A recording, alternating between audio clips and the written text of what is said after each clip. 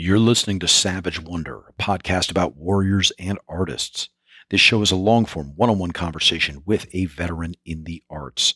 This show is produced by Veterans Repertory Theater, which is a tax-exempt, nonprofit 501c3 organization which provides a platform for current or former military, law enforcement, fire, EMS, intelligence service, foreign service, DoD employees and contractors, and their immediate family members to create compelling, professional live theater and events.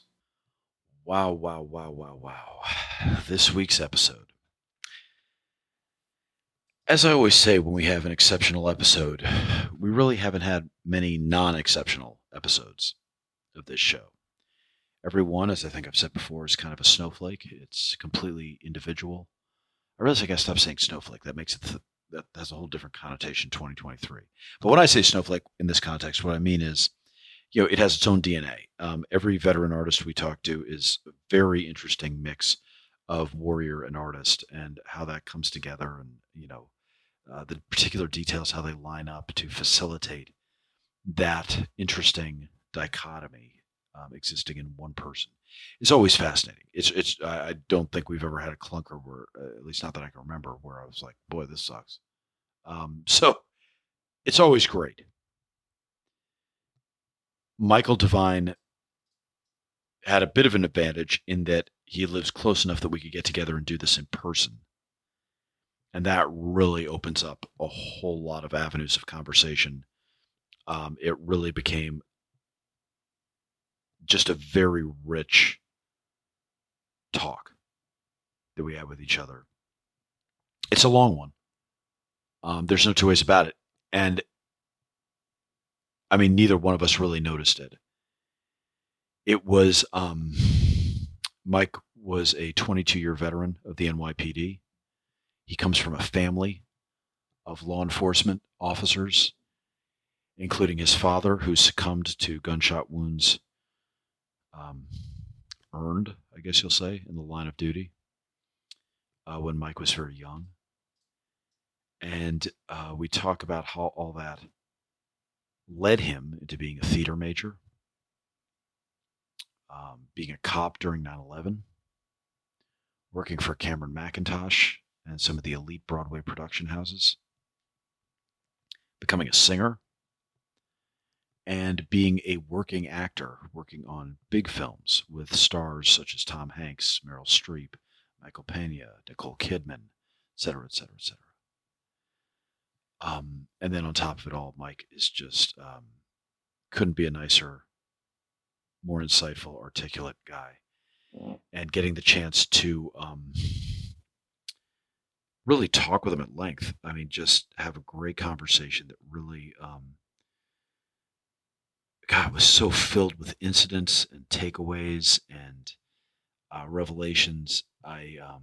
It was truly the speediest 3.5 hours I could have asked for. Sorry, my voice is a little jacked up. I've been coaching youth football all day.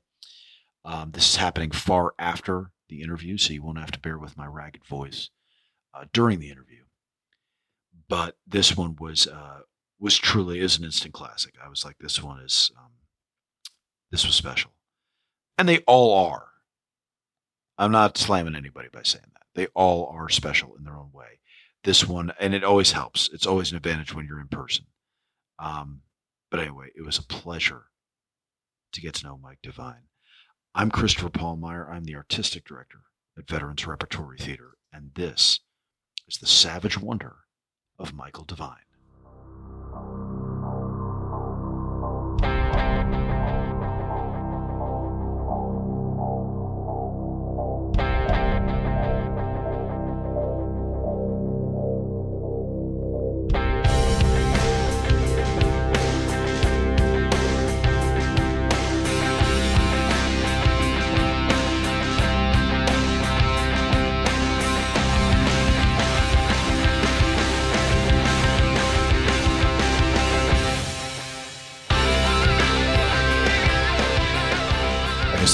Welcome to the show, Mike. Well, thank you. Let's do it.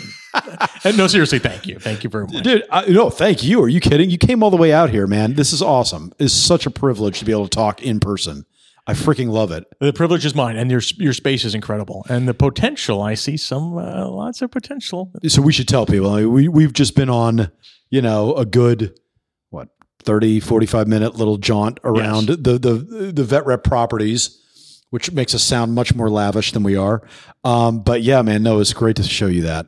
And so anybody else that wants to come on the show in person, come on out here. You get the nickel tour and you get to see everything. Hopefully I didn't just reveal a huge secret that you had up your... Okay. No, you totally did not. No, God knows, because everybody better be coming out here when this thing opens in April. So it's all right. Cat's out of the bag. Yeah, it's cool. All right. So listen, so I was actually thinking about how I was going to promote this episode. And part of me feels like I should just put your music on and then show pictures of you in uniform and just let that be it. I'm not even going to say anything. I just feel like that would raise enough questions, whet everyone's appetite enough. Let me just start with the first thing that crossed my mind. What kind of response did you get on the job to being kind of an artist at heart, an actor, a musician, a singer? How'd your family feel about it? Because they're a family of cops. How did the profession feel about it? It was definitely a bit of an identity crisis, because I literally joined the NYPD from the tour of Miss Saigon. Now, is that a route that most people take in their life? Such a cliche. Such a cliche. Oh, that again. Yeah. Wait, so who were you on tour with? So you're touring Miss Saigon, but with who? For who? This actually, this is a whole detour I won't even get into, but I was in management for a while. I was just the assistant company manager of the second national tour of Miss Saigon. It was Cameron McIntosh's production. Oh my Lord. Yeah, and it was incredible. And I was playing all the towns like Detroit, Des Moines, Duluth. And I thought, I've accomplished a lot. And I was really proud of those things. But I woke up in Des Moines and I said, I'm 26. There's something I need to do. And I want to just try this. Let me give it till I'm 30. And I actually, I took about $100,000 pay cut. And I left the show prior to them going to Honolulu for 6 months. And I moved back to New York with the hope I was going to get hired by the NYPD, because it wasn't a guarantee at the time. So the 4-year period was to do police stuff. Is that what that was? I said, I want to try this. And if I hate it, or, if it's unfulfilling, then I can then hopefully Miss Saigon will still be running, or I can continue that, detour I was taking. I originally I studied acting, and then a friend of mine got me a job working in management, just answering phones, for Cameron McIntosh, who produced Les Miserables and Phantom and Miss Saigon. And after a few years of answering phones, they were like, do you want to start learning management? I'm like, well, it's a little removed from acting, but yeah, that would be great. So I got into company management, and eventually they sent me out on tour. But I still had it in the back of my mind that it would have been great to be a cop. I was an auxiliary, just a volunteer. Yeah, sure. And I was, in fact, they sent me out on tour, and I had to come back to graduate my auxiliary training. So so unlike, I know LAPD, you go through the same academy if you're LAPD reserve, but then but you can break it up onto weekends, but you have to go through the exact same curriculum, and then you have all the police powers, everything, but only 2 days a week. But I know NYPD auxiliary, you don't even carry a weapon, right? Yeah, no, it's very different. It's mainly a uniform presence. Yeah. You're the eyes and ears. You serve as a witness, but it's so that people can see a cop on the corner, but you have very little power. So I was trying to hold off doing what I always do, which is starting at the very beginning. So then I got ADD and just started jumping around. Let's actually start at the beginning. Okay. Who were you born to? You were born to a family of cops, right? Yeah, my father was a drug enforcement agent. Like for DEA? For the DEA, yeah. Okay. Oh, wow. Okay. Yeah. All right. And my grandfather was a detective in the NYPD. And then his brother, my father's uncle, was also a detective in the NYPD. Okay. But it never interested me. I okay, but I never thought I'd become a cop. My brother, however, wanted to be a cop from like birth. So when you were a little kid and it's Halloween, what were you dressing up as? I mean, did you play cops and robbers? Like, what kind of kid were you then? I was probably dressing up as Batman, which is really doesn't answer the question because it's very theatrical, but yet there's a little law enforcement in Batman. That's true. That is true. But that actually makes a lot of sense. And that's why I think a lot more people that are in the Mill Leo space there is a secret hankering for artistry because we all want to be poet laureates of some part of that very kinetic experience. Right. There's something about us that on a primal level that we go, I want to do badass shit. And then I want to be able to talk about it or at least have borne witness to it if I'm not the one actually doing it, but at least be able to bear witness to it, firsthand experience, and then exploit that somehow artistically and go, hey guys, do you see this? Isn't this cool? And this is actually how this happens. And this is actually what this looks like. Right? Is there a little part of you that's kind of like that? Or am I just talking about myself? No, in fact, I like that because there is always a part of me that sees things from the outside in. There's a little bit of a detached observer. Yeah. Which can be terrible, but I do see things from the outside in. And even when we get into the law enforcement later, I was able to see things from a different perspective. And I think sometimes I really wish I didn't detach and I could really get involved and enjoy a conversation rather than, observing it. But you're right. I did recognize things like that at a young age. So I took us off track. So as a kid, I mean, what were you into then? Were you drawn to singing? Were you drawn to acting? What were you drawn to? Not really. I just did normal kid stuff. I did little league but I did like the school play. I was always in school play. Okay. You can go back to Sister Renee at St. Philip's Catholic School in Clifton, New Jersey, who introduced me to the 8th grade production of Oklahoma. That was the first one? Yeah. Who were you in Oklahoma? I was Judd. Really? Yeah. So I think, and I thought this was really cool. And then she had a summer program. She's like, you were great here. Let's do the summer program. So then I here's another little more foreshadowing. I was Officer Krupke in their summer production of West Side Story, and I started to really love that.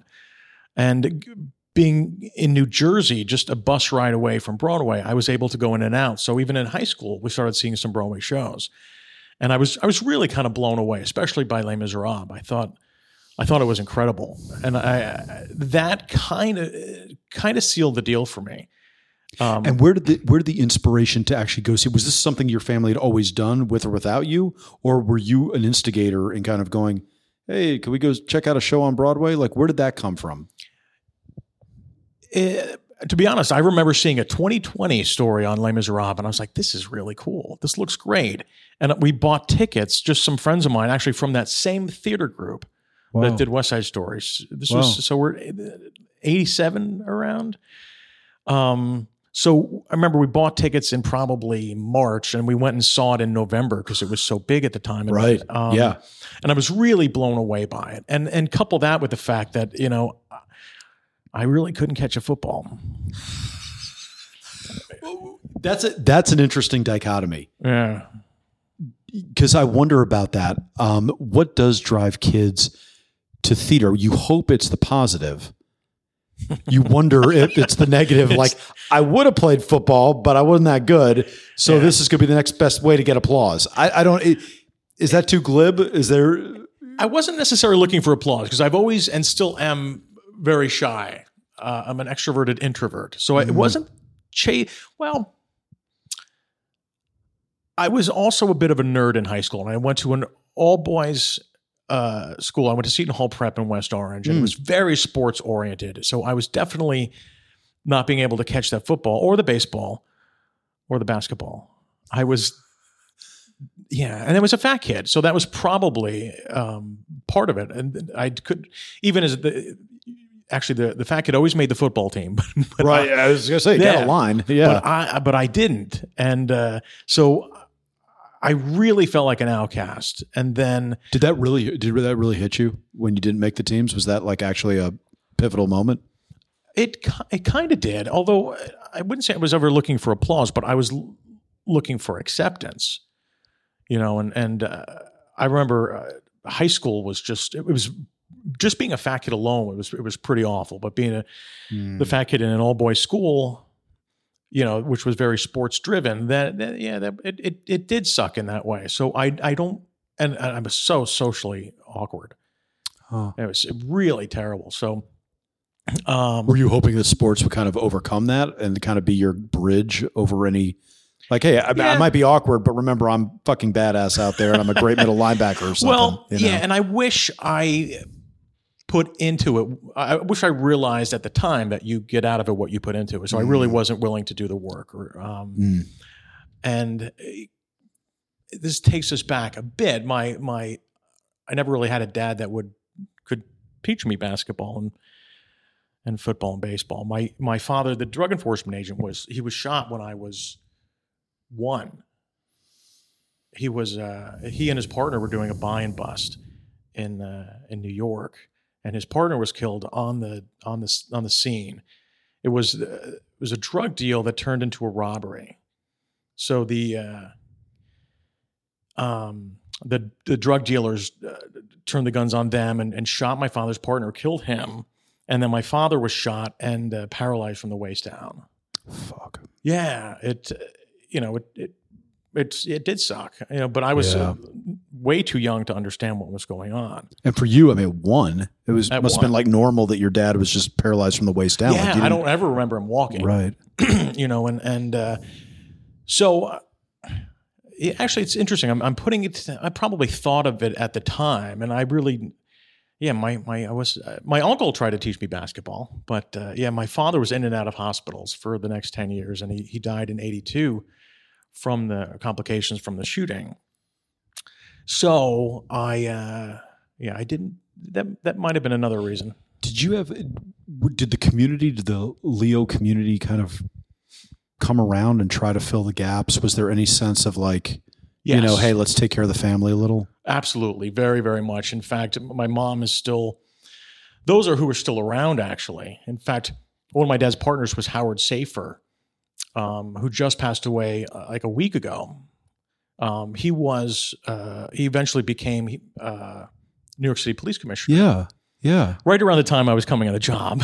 Wow. But that's a whole other story. But so I remember I reached out to his family saying he really took care of my mom and my brother and me all the years afterwards. So my dad's partners, all of his colleagues at the time. In fact, even at my police academy graduation, Howard Safer spoke about him which was really nice.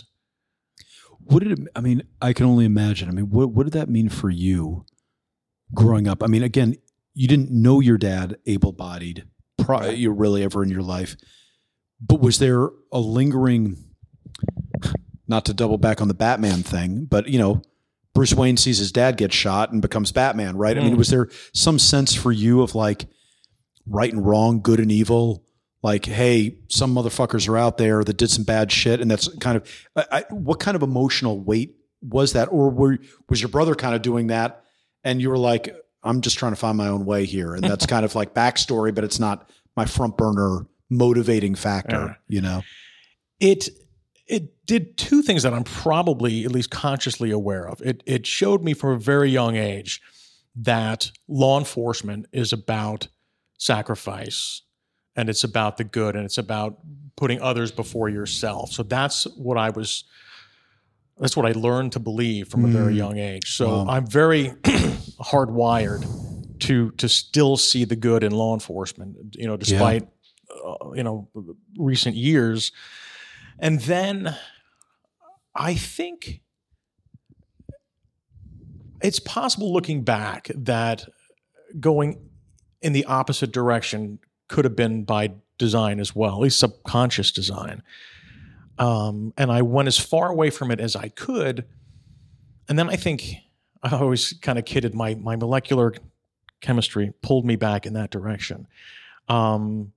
So it wasn't conscious. I wasn't actually saying, I want to go out and slay the bad guys. But I did feel a deeper calling to that type of service. I really felt that, theater was great. And I was, like I said, I fulfilled a lot of goals very early on.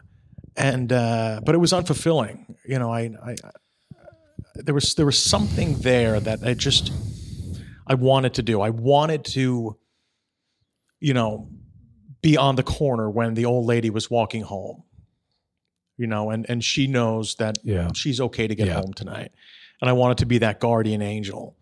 And, you know, I went into it for, you know, very altruistic reasons. I definitely saw the benevolence, and that's what I chased. So yeah, it was definitely a calling that I couldn't ignore. Whether it's you know holding up the sword, I don't know. What was your life like with your dad? What were the conversations like? Was he resentful about his service, or what did he impart to you? You know, looking back, especially, I can now see it from the perspective of the age that I was. The age I've reached the age, he was shot at 29, so I can see it from that perspective. He died at 39. I can see it from that perspective, being 50. I see someone who's trying to be a dad while faced with these incredible obstacles. Like I said, he was in and out of the hospital for months on end. But I can picture a time where he was, you know, would wheel in his wheelchair to my room and help me hang up my pants. And he's saying, "This is how you hang up your pants. This is where the crease goes." And to this day, I can't hang up a pair of pants without looking for the crease to put it on the hanger properly. So I think he was doing the best he could to be a father despite those circumstances. And my mother too, because the care it took to provide for him. Was she doing like at home nursing basically for him? Yeah. Fuck. Yeah. So oh Jesus.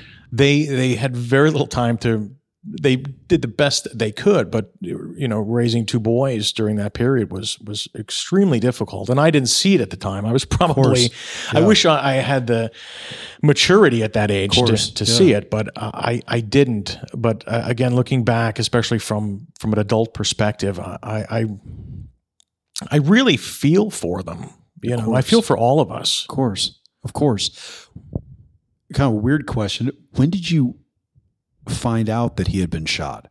Like, at what age did they kind of say, "Hey, you know, your dad actually wasn't always like this and something happened"? Right. Do you remember being told that? Do you remember your reaction to that? Actually, I don't. I don't remember someone telling me.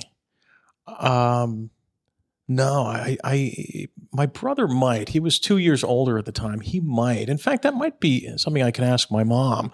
Luckily, my mom's turning 83 this year and in fantastic shape and health. Good for her. Wow. Yeah. So every now and then we'll talk about it, and I still sometimes hate to talk about it because I know it. Listen, but I think all of us. I mean, I don't mind talking about it here, but like with my mom, you know, sometimes you know it brings up some negative feelings, and I think even my brother's. He's just got a tattoo with my dad's shield number. So, and I know he's a veteran from the Marines and the Persian Gulf, and I know he's struggled with many things, and I think, I don't know, seeing the tattoo was interesting to me because I thought, you know, maybe we want to let sleeping dogs lie in some ways, but you felt like he was resurrecting some stuff. I don't know. Actually, he might be good to have on as well, but I think it might have been it seems ironic with a tattoo, but there's a level of closure with it too. Because I know he has been working on finding closure with certain things as well. Even as old as we are, it's still affecting our adult life. And you know, in many ways, I don't know, especially hearing his colleagues are passing away now. You know, Howard Safer was, I think, 82. So I'm thinking he's now at the age where they'd be passing away naturally. I'm like thinking about all those years. That's over 40 years we could have had. You know, and I don't have a lot of anger toward the drug dealers that did it. It wasn't personal. What do you hate? What do you resent about it? if anything? Well, I look at what was stolen all those years, and everyone is so protective of their own mother. Yeah. I'm mad at what they took from my mother. And she was, they were high school sweethearts, as her only boyfriend, and to have him shot at, she was 30, he was 29. And no one wants to think of their mother's love life. No, right. But But at the same time, yeah, she's never gone on a date. She's never remarried. That's her husband at 29 is paralyzed from the waist down. Even for a 29-year-old man to give up his love life at that time. And I know they wanted a third child, and that never happened. So I think, going back to your question, it's not a boiling up anger. It's just something that simmers a little bit. It's what they took basically from my mom, from my father, from my brother. I don't often think of me in that sense. I guess, but I am mad at what they took from me. It seems strange because, now that I know you so incredibly well after, an hour and 15 minutes or whatever. I know you got more than most. But it's you don't seem like someone that's seething with anger. No. You don't seem like an angry person. So I'm not trying to play amateur psychiatrist. I'm just curious because I'm mapping that onto how I would feel. I'm just wondering, what that effect is like, or is it because you were so young that that was normal, so it didn't kind of leave an imprint because it was just like, well, this is what normal is. I've got a dad that's paralyzed and a mom that's working her butt off to take care of him, and so you're raised with kind of just a different set of expectations than other folks. Because or was there a way that was there an emotional outlet or some emotional residue? How did you? Yeah. What was your coping mechanism, or did you not need one because that was normal to you? There was a level of it being normal to me. But I think I internalized a lot of it. Because I remember when he did pass away and I was 11, everyone said, it's okay to cry, because I wasn't crying, and people were starting to get a little concerned. Mike's not crying. And I just became a zombie. I think it's just overwhelming for a kid of that age. Yeah. And I did cry, but I guess, I think I was still in shock. I think I cried probably a few weeks afterward, but I remember being in shock. But it's just been a low simmer my whole life. But you're right, there's definitely an element of it having been normal. But also, like I was saying, it was progressive. And I remember making these realizations throughout my life, and then the anger would return. Like, he should have been at my wedding here, and he should have been at my graduation. Imagine him at my police graduation, and he should have been here. And those are those things. But it was more sadness than anger, I guess, because I couldn't process anger or any of those emotions as such a young kid. So it all came up throughout the years. It's interesting because when you talked about being in school and being driven by sports and then finding theater, I'm trying to think of how that relates to your family life and to what that childhood had been like, because you might have been the next Mean Joe Green, just complete savage if you'd been filled with resentment and anger over it, but that wasn't the experience you had. My brother did. And your brother did. He did, yeah. He had the punching bag in the basement, definitely. Interesting. Yeah. Do you think it's because he was older and because he had seen a little bit more of your dad and kind of lived through that a little more? And also it could just be our personalities, but yeah, I do think so. Even just the 2 years older could have been that level of maturity that I lacked. I'm going to jump ahead just for one quick question. But when you did get in the police force and you did have use of force incidents, especially non-deadly force, but just going hands-on with somebody, did you ever get any sort of catharsis out of that? Was there ever a sense, and I'm not saying like you took a telephone book to somebody, but I'm saying, was there ever a sense of like, hey, I'm here, I'm standing in similar ground to where my dad is, and I kind of just made a stand against the same type of entities that my dad faced. Was there ever that? Not really. Okay. It was rewarding to arrest someone and take someone off the street who was definitely a threat to the community. But luckily things never got that physical. Okay.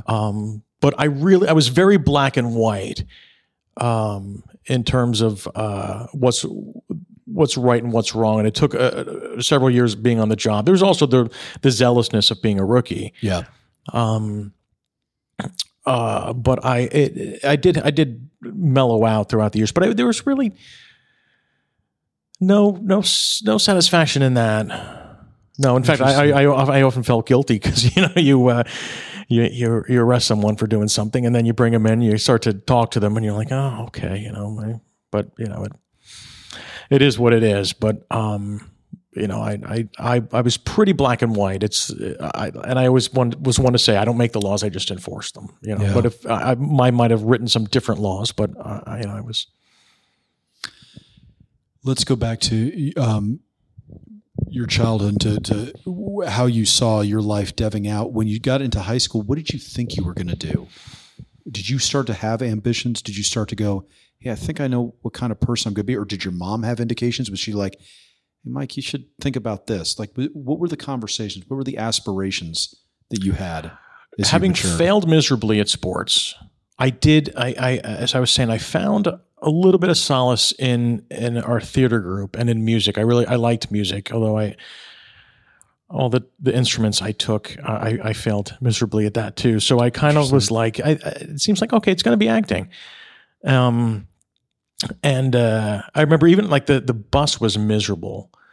And I remember I found the Les Miserables original London cast album, and I would just kind of sit and listen to that. So just to tune everything else out. Just to tune everything out. Was it bullying? Was it getting picked on, or what was it? No, maybe early on. I felt so. I wish I could tell young Michael, just relax. Have fun with them. Not everything is so serious. And I every time I would speak, it was just like the record would skip, and everyone would like, what? Okay, whatever. Okay, never mind. So yeah, I got very quiet. It wasn't bullying per se, but it was just with everybody. And there were few groups I really felt like I fit in with. You're square peg in a round hole. A little bit, yeah. Yeah. No, I can totally relate to that feeling where you talk and like the record skips. That makes total sense.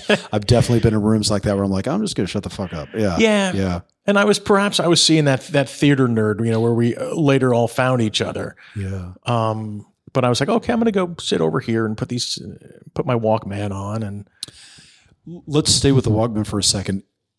What exactly about Les Mis hit you on such a gut level? Because that truly seems like that was a pivotal moment in your life. And it's interesting because it's 3 hours of sad music. Right. Right? Yeah. Yeah. I think maybe it's the Irishman in me, but I've always loved sad music. Yeah. And it was just one big ballad after another. And I was also really blown away by the quality of voices because most of them, especially early on, they were trained operatically, although I didn't have the sense to understand that, but they were trained operatically, but they were singing more in this pop opera style, which was new to me, and I never really liked the Rodgers and some of the Rodgers and Hammerstein and the happy stuff, and I didn't really click with Sound of Music or anything like that. But something about this, and it was the dark style of it. It was ingeniously staged. In fact, we were talking earlier. I don't want to talk about shed light on a conversation that no one knows about, but just you were talking about a theatrical device where you just added interesting sound effects. Oh, right. Yeah. And sound effects, who cares? It's stupid. It's done everywhere. But when you do it smartly and ingeniously, it's kind of a wow moment. And I think Les Miserables filled as powerful as it was with the revolving. I don't know if you saw the original, the revolving stage and the barricade, and it was so over the top, but there was just smartly staged, like when Javert jumps off the bridge. Like how would people stage that? I don't know, but they were so smart. They had the bridge fly up behind. He's standing on the stage, and the bridge is on the stage, and he takes a leap, and the bridge goes up behind him, and he pretends he's falling, and it could be so silly and eye-rolling, but it was so smartly done. And I was just blown away by how smart it was at the same time. And they could have used props, and there's a lot of... Totally, yeah. Yeah, That's a very sophisticated take on Les Mis, though, especially you saw that in 87, right? Yeah. I mean, that's a really sophisticated... because you're turned on by the music, but you're also noticing all the production aspects as well. I mean, that's incredible. That's rare. I think that's pretty precocious for a kid to pick that up. And I just remember it being cool. Like, this is really cool. The revolving stage. I mean, you can have somebody walking on the revolve, and it's as if he's walking down the street. Yeah. And the people are moving past him. The sets are moving past him. You can set up the back of the revolve with the next set and then spin it around. It was brilliant. And I see that now from a theatrical and directors and actors point of view. Sure. But at the time I was like, this is just cool. Was that the first show you'd seen on Broadway, or had you been going to Broadway for other stuff? I saw some other stuff. I remember seeing Cats, didn't really click with it. It was cool. So it wasn't just the novelty of being on Broadway. You'd seen Broadway shows before. Yeah. Okay. So you had points of comparison. Yeah, and none of them just blew me away. Did you see Starlight Express? I didn't. But you would think I would, because I was loving it at the time. I mean, I remember when that came out, what a big deal it was, and then it like crashed and everything like that. Literally, I think. Yeah. It's coming back. Is it really? To London, yeah. They're mounting a revival. That's hilarious. Yeah. Wow. I was going to go down memory lane, but that's neither here nor there. So when you walked out of Les Mis, did you feel like gobsmacked? I mean, was it, what did it mean to you? What were your takeaway? I mean, did you start to internalize, hey, what do I have to do to get there? Or what did you think? I not only internalized what do I need to do to get there, but I waited by the stage door. And this is several months afterward and several times viewing it afterward. I waited by the stage door and I asked the actors, do you teach voice? Does anyone here teach voice? I'd like to learn how to sing like you do. Anybody? You're right. I guess I was precocious. Holy shit. I'd like to think I was a go-getter, but that was pretty precocious. No, that's it's only above. And did you get responses? Were people answering you? Yeah. They were like, you go talk to Ed Dixon. And he was playing the master of the house. And Ed was like, yeah, sure. We'll work with you. Like right there. Yeah. At the stage door. At the stage door. And then I later would, I'd go to his apartment and he'd teach me how to sing. His apartment was where, in the city? Yeah, in the Village. So you would come in from Clifton. Yeah. Again, it was a different time. And how old were you when you were doing this? I think that probably my senior year of high school, maybe freshman year of college. Okay. Interesting. So senior year of high school, independent of Les Mis, what did you think was the next step? Did you know automatically you were going to college? Was that a given? It was a given, yeah. Okay. Yeah. Where did you go to college? I went to Montcleur State. Okay.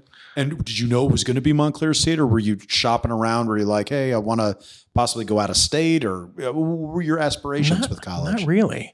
I knew that I was going to go to college and study theater because it was pretty settled at that point. And you'd seen Les Mis at that point. Yeah. Okay. So just for perspective, Les Mis opened in 87. I graduated high school in 89. So it was those. Oh, gotcha. Yeah, it was those 2 years that I was blown away and bowled over and decided to change the course of my life.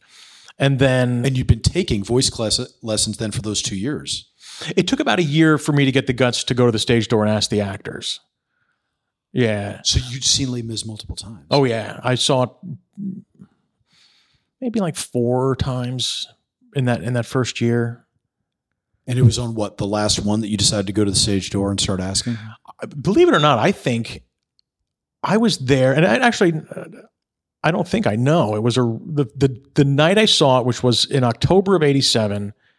I got a poster and I waited by the stage door to get it signed.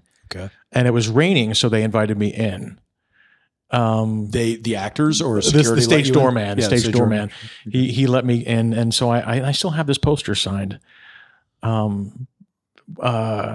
I was, and that's still a thing. In fact, I think it's gotten even bigger. The crowds at the stage doors nowadays seem huge. Yeah. So I think that's still a thing. But I remember being one of like two people out in the rain. Wow. But I remember getting a But that was not when you asked for voice lessons.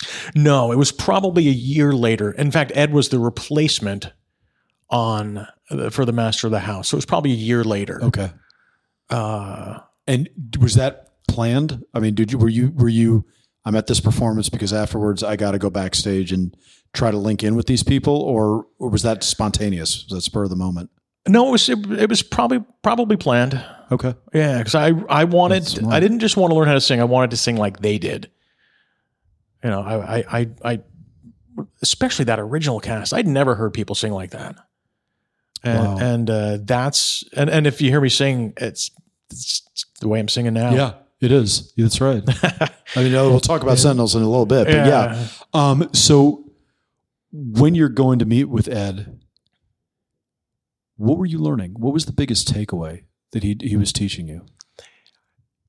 We would just start with a song. I remember there was he had an Elton John song. He had a song called "Just in Time." Just in time, I found you. Just in time.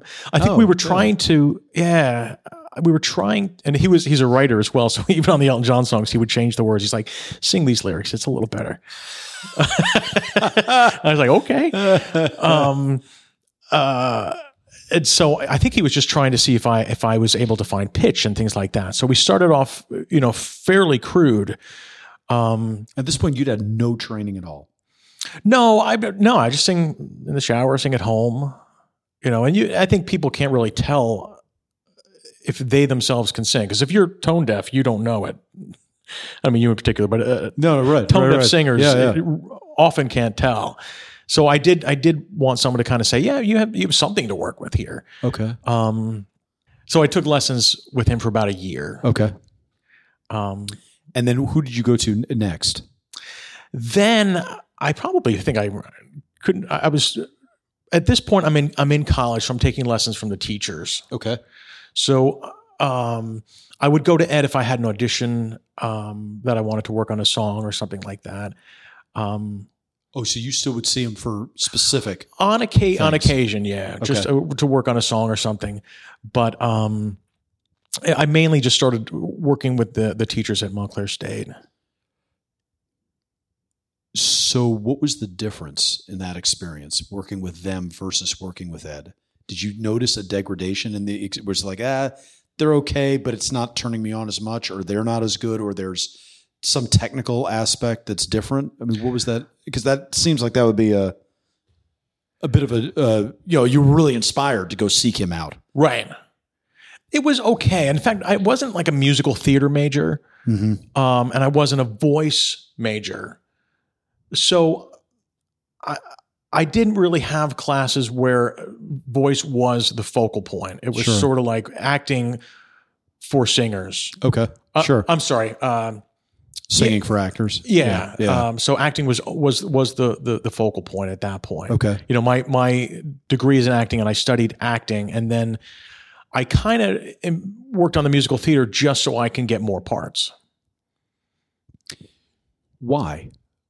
Because it seems like Les Mis really did a lot for you, but you didn't go, okay, I want to be part of the next Les Mis, whatever the next Les Mis is. I'm aiming for that. Why did you focus on straight acting more? Well, actually, if Montclair offered a musical theater degree, possibly. Okay. But I also felt that voice wasn't. There were music majors who were studying voice as a degree. I just thought that wasn't well-rounded enough. Because interesting. Wow. Yeah, because I liked acting just as much. And looking back, I'm glad that I did, because I think, whether you're singing or you're in a straight play, I think acting is basically the same set of skills. Sure. What was turning you on though about acting? What was so enticing about that to you? Did you find playwrights that you were really gravitating towards? Yeah. What I liked about it, I think, again, maybe, and this is actually a good psychotherapy session for me as well. I might have to give you a copay. I charge double. No, I'm kidding. Yeah.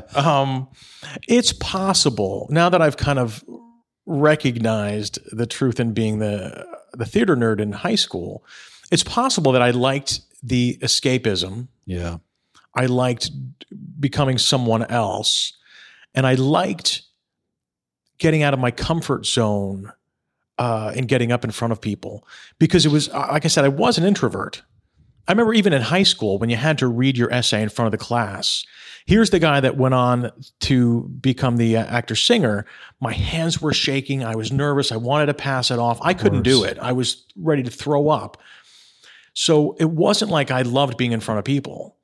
I hated it, which is interesting as to why I pursued it. And I think it was because I liked, the escape, because when you're reading your own essay in front of your class, I'm still Mike Devine, and this is horrible. Right. But when I'm acting in front of a group of peers, I'm Eugene in Brighton Beach Memoirs, so I can do whatever I want. That I think that has plenty of precedent. I think that's a lot of people feel that way. That's what did that mean for you then? It's funny. I always think one of the best things about acting is getting the chance to walk a mile in someone else's shoes and not have to pay any of the consequences. For you, who were the characters and the roles that you grabbed? Who were the most liberating for you? Actually, I just mentioned one, which is interesting. Yeah, okay. And because I remember, especially freshman, sophomore year, I remember doing a lot of Neil Simon, and I really liked a lot of his stuff. And that's such a great character, Eugene Morris Jerome, because he went on to 3 different plays, Biloxi Blues and Broadway Bound. But I was doing a lot of the stuff that was assigned to me, which took me further out of my comfort zone. Because when you're a theater major, Mike, you're going to read this scene from Equus. I'm like, Equus, oh, okay, never heard of that. Yeah. Or here's one from M. Butterfly. I'm like, oh, this one's interesting. Okay. I rarely got to choose. Wow. Yeah. And when I did, I maybe I've just forgotten so much of it. But it was a great way to spend at college because you were doing plays for credit. So all of it was, what was given to me. This year we're doing these 4 plays, and that was my whole freshman year, these 4 plays. And the next year it's these plays. And we're doing a small play in the studio theater. We're doing our big main stage musical. And again, I wanted to be in as much as I could. So I'm going to continue singing and polish my audition song for the main stage show. By the way, terrible dancer. I was as bad at dancing. You're only a double threat. You could not be the triple threat. That's why I became a cop. That's my triple threat. But it also got me out of my comfort zone too, because they made you take a few things, and I did a couple dancey shows, but very much against my will. Probably another reason I like Les Mis, because there's no dancing. It's true. A little bit of marching. That is true. Yeah. For I kind of glossed this over, and I just want to make sure I'm clear in my mind. Obviously, you're going to college as an acting major. What was that conversation like with mom? How did the family receive it? Was it at all controversial? Did it make sense? Was everybody like, "Oh yeah, of course"? It did make sense. Okay, yeah, right. It did, and thankfully, mom's always been entirely supportive. She didn't always get it, sure, but entirely supportive. So there was no no, you're going to study business. Sure. There was none of that. She's like, okay. So theoretically, in your mind, at this point, you're thinking, I'm going to go here to Montclair State, 4 years, be an acting major, and then go to the city and start auditioning, right? Yeah. That was pretty much it. Okay. All right. And was there any kind of forward planning in your mind about, okay, based on all the stuff I've done my Peter Schaefer, I've done my Neil Simon, I've got all these different things I've been exposed to. Did you know where your sweet spot was? Was there anything where like, was there any sort of self-awareness of, based on who I am, this is how I need to market myself. These are the kind of roles I would want to go for. Was that starting to develop the business sense of like, hey, what type am I? Hey, what kind of roles should I be going for? As much as I love Montclair State, the emphasis was on the craft and very little was placed on marketing. In fact, we did thankfully my senior year, we had a semester where it was called the business of acting. And it was mainly how to audition. Okay. Which was great. It was Frankie Faison. Oh, yeah, sure. Yeah, he taught it. He was great. Oh, that's cool. Wow. And he was very instrumental in my starting to approach acting from, I would call it like the Nike school of acting. Just do it. The first few years, again, when you're learning about craft, it can get very pretentious. Yes. And a little heady. And I got caught up in that. I'm walking through Jell-O, right? And while quoting Shakespeare, and he was just sort of like, "Here, read these lines. No, stop acting. Just read them again." And okay, there you go. And a lot of that did come back later. But again, to answer your question, I don't even know what marketing was at the time. There was no. Yeah. What's the word? Branding. I know that's a big word now, but totally. No, I just kind of thought I remember falling in like the sort of the nerdy guy next door kind of thing. There was a little bit of that going on. What was your pipe dream? Did you go, hey, I just got to get to Broadway, or was it TV and film? It was both. I wanted to do it all. Okay. TV and film seemed so distant. Yeah. Even being in New York. I think especially being in New York. Yeah, Broadway seems like, oh, okay, that makes sense. There's a path here. TV and film, it's like, oh yeah, there's some place out in Queens you can go and there's sound stages, and then it's LA. It's like, okay. Yeah. That's my perception of it. But yeah. Yeah, and also so much that we did was on stage. In fact, I really wish if I was running the program, there would have been more acting for film and TV. And some people will say, it's the same, but it's really not. No, yeah. Adjusting, even in film, you're adjusting the size of your performance for the depth of the camera angle. So it's definitely not the same. In fact, we may still get into this, but when I started auditioning for film and TV, I was very big. Oh, yeah. I would play to the size of the room, and it took me a long time to get that. So looking back, but again, I was a theater major, so you're studying theater. Yeah. But I wish they expanded a bit because that's. Although I'd love to do movies and TV, thinking back, theater was probably the obvious choice. Were you making friends? Yeah. Oh my God. Yeah. Did you find a community? Oh my God. In fact, I just had a little college reunion last weekend. Wow. The same people from 30 years ago. Wow. I had them all up at the house and had an afternoon there and brought out the photo albums. And it's a great way to spend 4 years of college. It's sort of a school within a school because sure. And we went to every class together. We did the plays together. You're up till midnight together, and then in some cases living together. So we got very, very, very tight, and we were sort of the misfits from high school that we found each other. That's interesting. Yeah.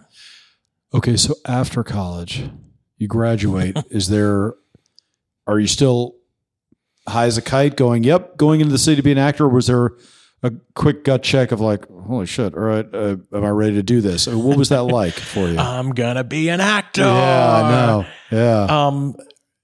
Senior year, everybody was doing Our Town, and I had a friend that got me a job. He's like, the Marquee Theater on Broadway is looking for someone to assist the house manager.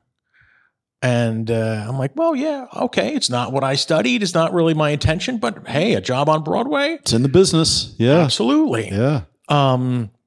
So I took that and I was already setting my sights on graduation, and I kind of left all that behind. Left all the stuff in school behind. And I was probably the only one assisting the house manager that spent more time backstage. I'm like, again, who's this? I say, oh, this precocious young lad. I would have been like, who's this jerk? What does he do here? Who even is he?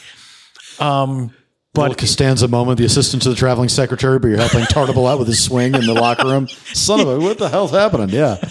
So funny. I wish I could have told young Mike to just relax a bit. But it was. What were you doing backstage? It was pestering actors, or what were you doing? I was kind of harassing them, but it was not real. I don't like to think I was, but it was The Goodbye Girl with Martin Short and Bernadette Peters. Oh, so Lord. were 93-ish. Okay. But I couldn't just be the assistant to the house manager. I had to start bringing the VIPs backstage, and then I would let me hang out a little bit backstage. And then I started to get to know everybody. Oh, you guys have a bowling team? I should join your bowling team. So I'm now, bowling at the Port Authority after the shows with the guys. And then nobody even knew what I did there. And interesting, the way the Marquee Theater is set up, the box office on the street, but it connects through backstage. Okay. You can either go out or you can go backstage. In fact, I would often run into Martin Short, who was making his entrance below the stage as I was leaving the box office. Funny. So instead of leaving and going into the theater, I would just go backstage. And before I knew it, I was saying, like, meeting the stage manager and the company manager. I'm like, what does a company manager do? I remember Dana Sherman. She's like, why don't you trail me and I'll show you what a company manager does. Wow. Yeah. So before so much for being an introvert, by the way. That's interesting. You're right. I say I'm an introvert, and maybe I've just become more so over the years, or maybe I was just among my people. You just felt at home. Yeah. I did. Yeah. In fact, even God, they had the Broadway Show League, the softball league. Yeah. And I remember going there to watch, and Les Miserables had their team, and all the Broadway shows had their team, and you actually had big celebrities playing softball. Yeah, sure. And I'm like, I can't play. I'm not on the team, but I'm like, hey, you need a scorekeeper? And I'd be like, stargazing while runs were coming in. I'd forget to record, but I remember being so nervous. The guy's name, he was in Les Miserables. Jordan. I don't want to make this the Les Miserables podcast. But, no, it's all right. No, it's good. Jordan Leeds was an actor in the show, and I was so nervous. And I'm like, I walked up to him and I go, "Hi, I'm Jordan." I'm like, and thinking to myself, "You idiot, that's his name." And I didn't want to say anything, so they called me Jordan. You couldn't correct him. That's all. That's like half. I don't know what that is. It's like half SpongeBob, half Curb Your Enthusiasm. That's really funny. That's a great sketch. And it's so true. And they called me Jordan for like, oh my God, weeks while I was keeping score that I knew nothing about. That's hilarious. By the way, that had to have been a little surrealistic, being the person you appeared to be at that time, to suddenly be around the actual cast of Les Mis on something of a peer-to-peer level. Yeah. I mean, was that mind blowing? Were you like, "Hey, I'm just about there. I'm right here. I'm hobnobbing with all these." It was mind blowing. It really was. Oh. But I'm kind of glad that I had that in me because, as you'll know in a second, it led to other things. But I remember there was a show called Aspects of Love, which had Michael Ball, who was the original Marius, and a couple other people. And I was just hanging out with, I don't know if I was being their scorekeeper. Eventually, I think I learned how to keep score. But I was just hanging out with them. And Michael and a whole bunch of them were like, okay, we're going to go out for lunch now. And I think I actually said, mind if I come? Wow. Boy, when you're young and you just don't know better, and people give you the grace. I guess. So often. And I have a very... I look you like, can't do that at our age. You can't go do that now. People will be like, "You're a fucking creep." Hey, girls, you mind if I? Seriously, yeah. If my ride on the subway is any indication, you can't do that anymore. But it's definitely like, yeah. And when you're young and you're coming out of school and it's clear that you're starry-eyed, people do tolerate that. Yeah, in some weird ways. Yeah. And I'm having lunch now with Michael Ball, and it was at Lincoln Center. And I'm like, who am I? Why did how do I even fit in? And again, it was same with, wow. It could be creepy, but you're right. I think I had this very approachable, thankfully, personality, but looking back, I really hope I kept it in check. I hope I wasn't just, trying to force myself into their lives. But I would totally understand if it was simply just starry-eyed, but was there ulterior motives where you're like, hey, maybe they'll ask me to be in a show or so? Like, were you thinking there was some career aspirations? Or was just kind of wasn't. I wasn't, thankfully, that conniving. I wasn't, it was more like, I just want to be their friends. I want to hang out with them. I want to, Wow. But what interestingly with The Goodbye Girl, that was closing because I think when the two leads were leaving, so the house manager at the time, the guy who I was assisting, he's like, I had this internship that if you'd like, you can work in her office. She's looking for people, and this was continued in the same vein. She was a general manager, Charlotte Wilcox. So I'm like, I'll take an internship. That'd be great. And then before I knew it, they hired me, and I was now, kind of ingrained in the world of general management.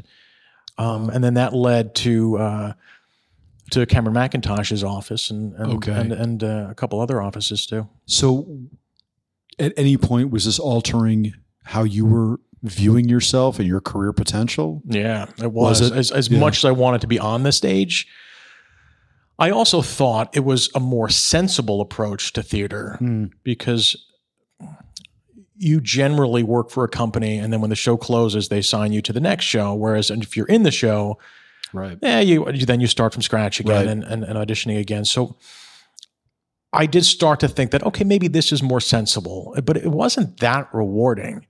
It was just okay. And there were some incredible opportunities. Again, a lot happened fast.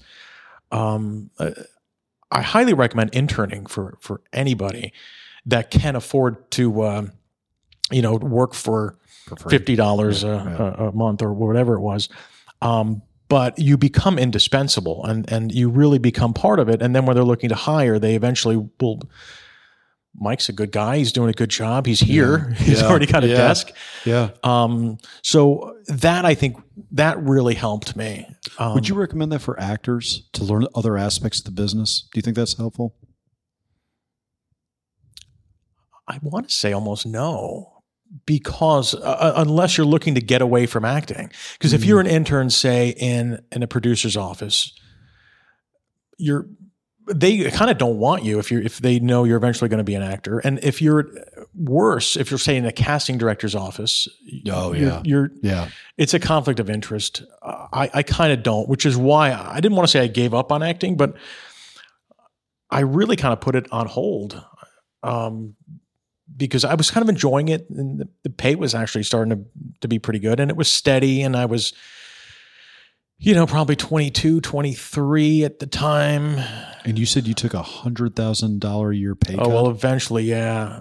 And that's at 26? At 26, I was, because you're on tour, you're making per diem as well. Sure. So I remember I was making over $1,000 a week untaxed in addition to my salary. Fuck. Yeah. Wow. And it was interesting. I had to, becoming an NYPD cop, I had so many tests to take, but I'm out on tour. So I would go to take my psych test coming in from East Lansing, Michigan. Or I remember one guy saying, "Oh, I'm sorry I'm late. I came in from Brooklyn." I was like, "I came in from Boston."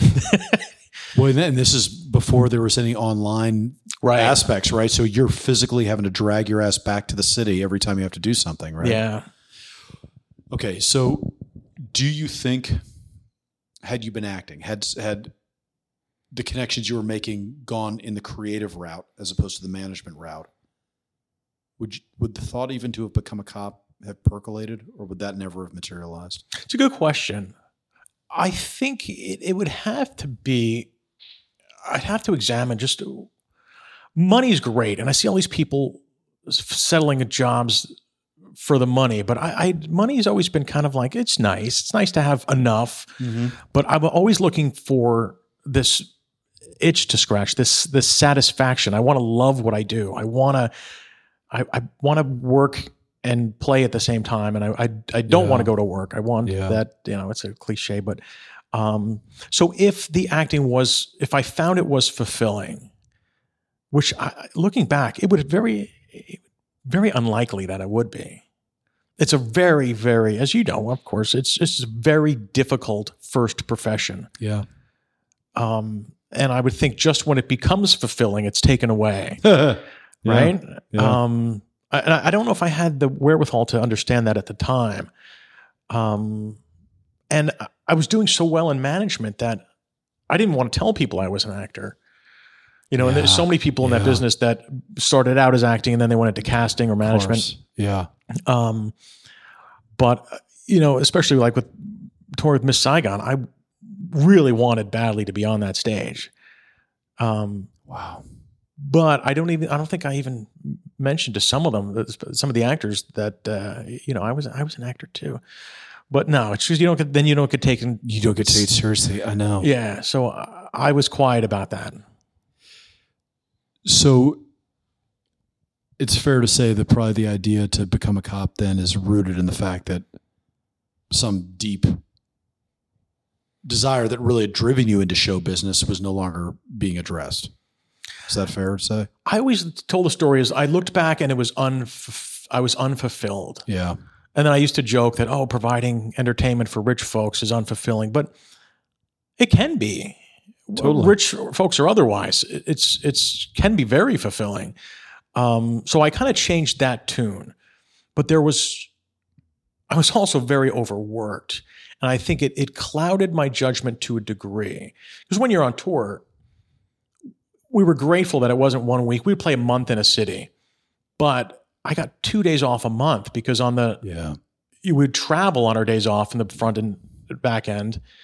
And I had a great boss, but he was a workaholic. So I had to be I was at the theater for maybe 14 hours a day. Yeah. And I think I burned out. So I think it might have clouded my judgment. And I'm kind of grateful that it did, but I was really burned out by it. So I was ready for a break. What was the first step you took to become a cop? What did they have back then? You have to show up to a recruiting session, like seminar or something. What was the steps? Do you remember? Well, I was the auxiliary for a bit. So when did that happen? I remember that being maybe I went out on tour in 97 with Miss Saigon. And I remember, as I said, they sent me to Charlotte or Pittsburgh. I forget what the first city was, but I had to come back for my graduation from the auxiliary. And I would literally do my auxiliary time by driving or flying back to put in, 8 hours. And then I'd go back out on tour. But that wasn't the plan. I didn't see Miss Saigon coming. They were just like, hey, want to do it? I'm like, sure. Like, wait a minute, I got a few other things. I'm about to become an auxiliary. And I thought that would be a nice way to test the waters, to kind of see the NYPD from the inside. And so what were you doing when you applied to be an auxiliary? What was your actual money-making job at that point? Were you at Cameron McIntosh? I was in the office. Right. Yeah, I was working in the office. So you're just New York-based, working in the office? Yeah, I worked for maybe 3 different management offices, the last being Cameron's office. Okay. But you weren't going out on the road? In other words, okay, so you had planned that. So now I got it. So the auxiliary happens. What was it like then on that first auxiliary assignment? Did you? I can't even imagine the different feelings that could possibly emerge. Where it's like walking in my dad's shoes a little bit. Yeah, totally different experience. Totally different way of relating to people. Suddenly, I'm not in a management position.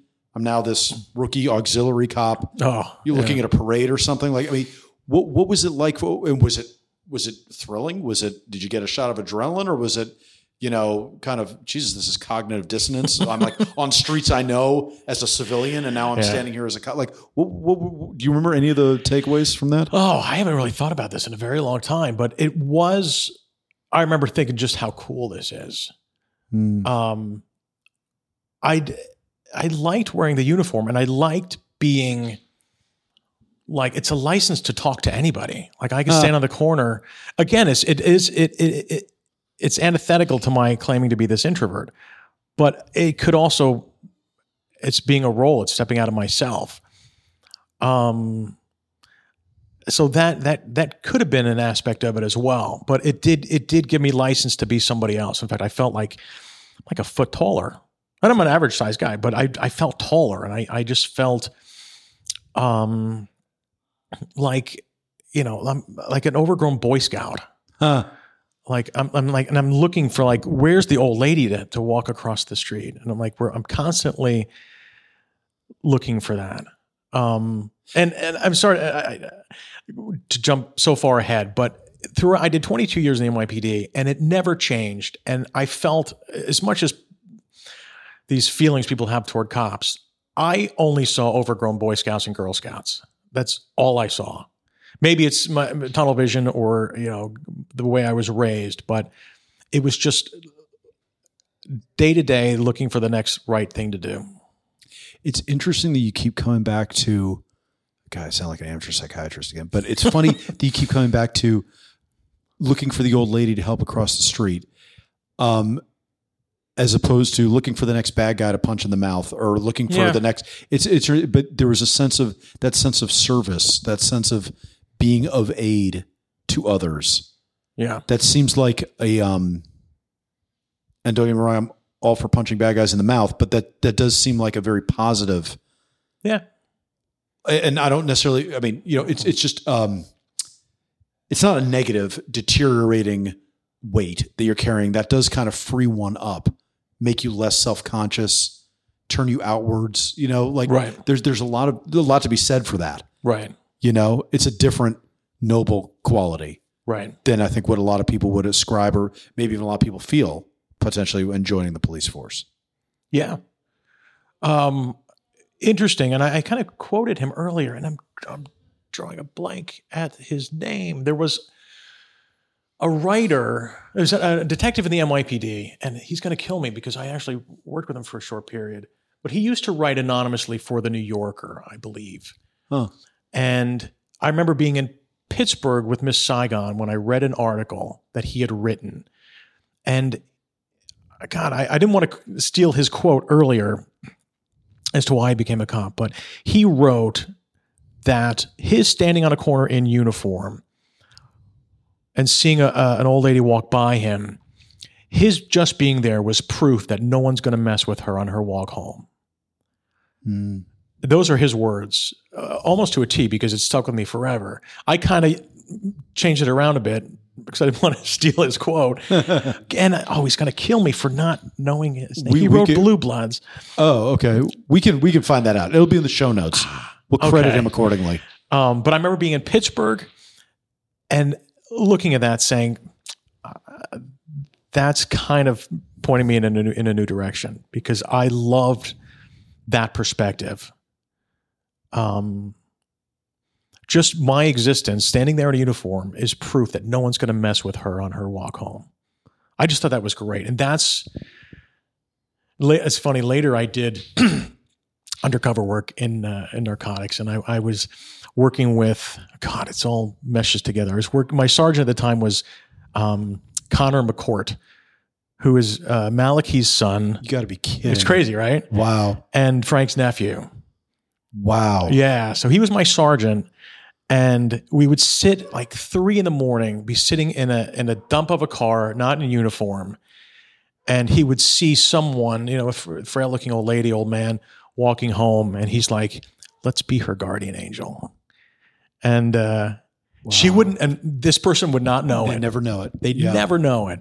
But he would turn to me, let's be her guardian angel. So we would almost maybe follow her to make sure she gets to her door correctly, safely.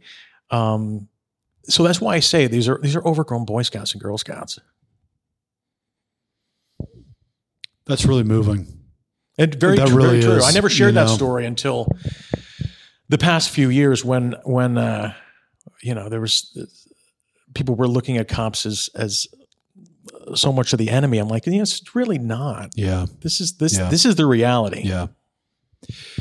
Okay. There's a bunch of threads I want to pull on, but I got to figure out which one to go with first. Let me go with this. So did you think, as you pivoted towards NYPD, that theater, showbiz, even music was kind of just not the path? Or was there a sense that, did you have any inclination that you could possibly do both at the same time? There was definitely an inclination. Oh, there was. Yeah. And now I think the marketing side of me was starting to come alive. Because you were a cop and had a whole new angle, maybe? Yeah. I can't remember if it was going in or if it took a couple years. I honestly forget if I went in with this thought, but I was like, I'm a New York City cop with a degree in acting. I'm like, that could be marketable. Yeah. So true. I'm sorry. I just got to share. I had a flashback when I lived in LA.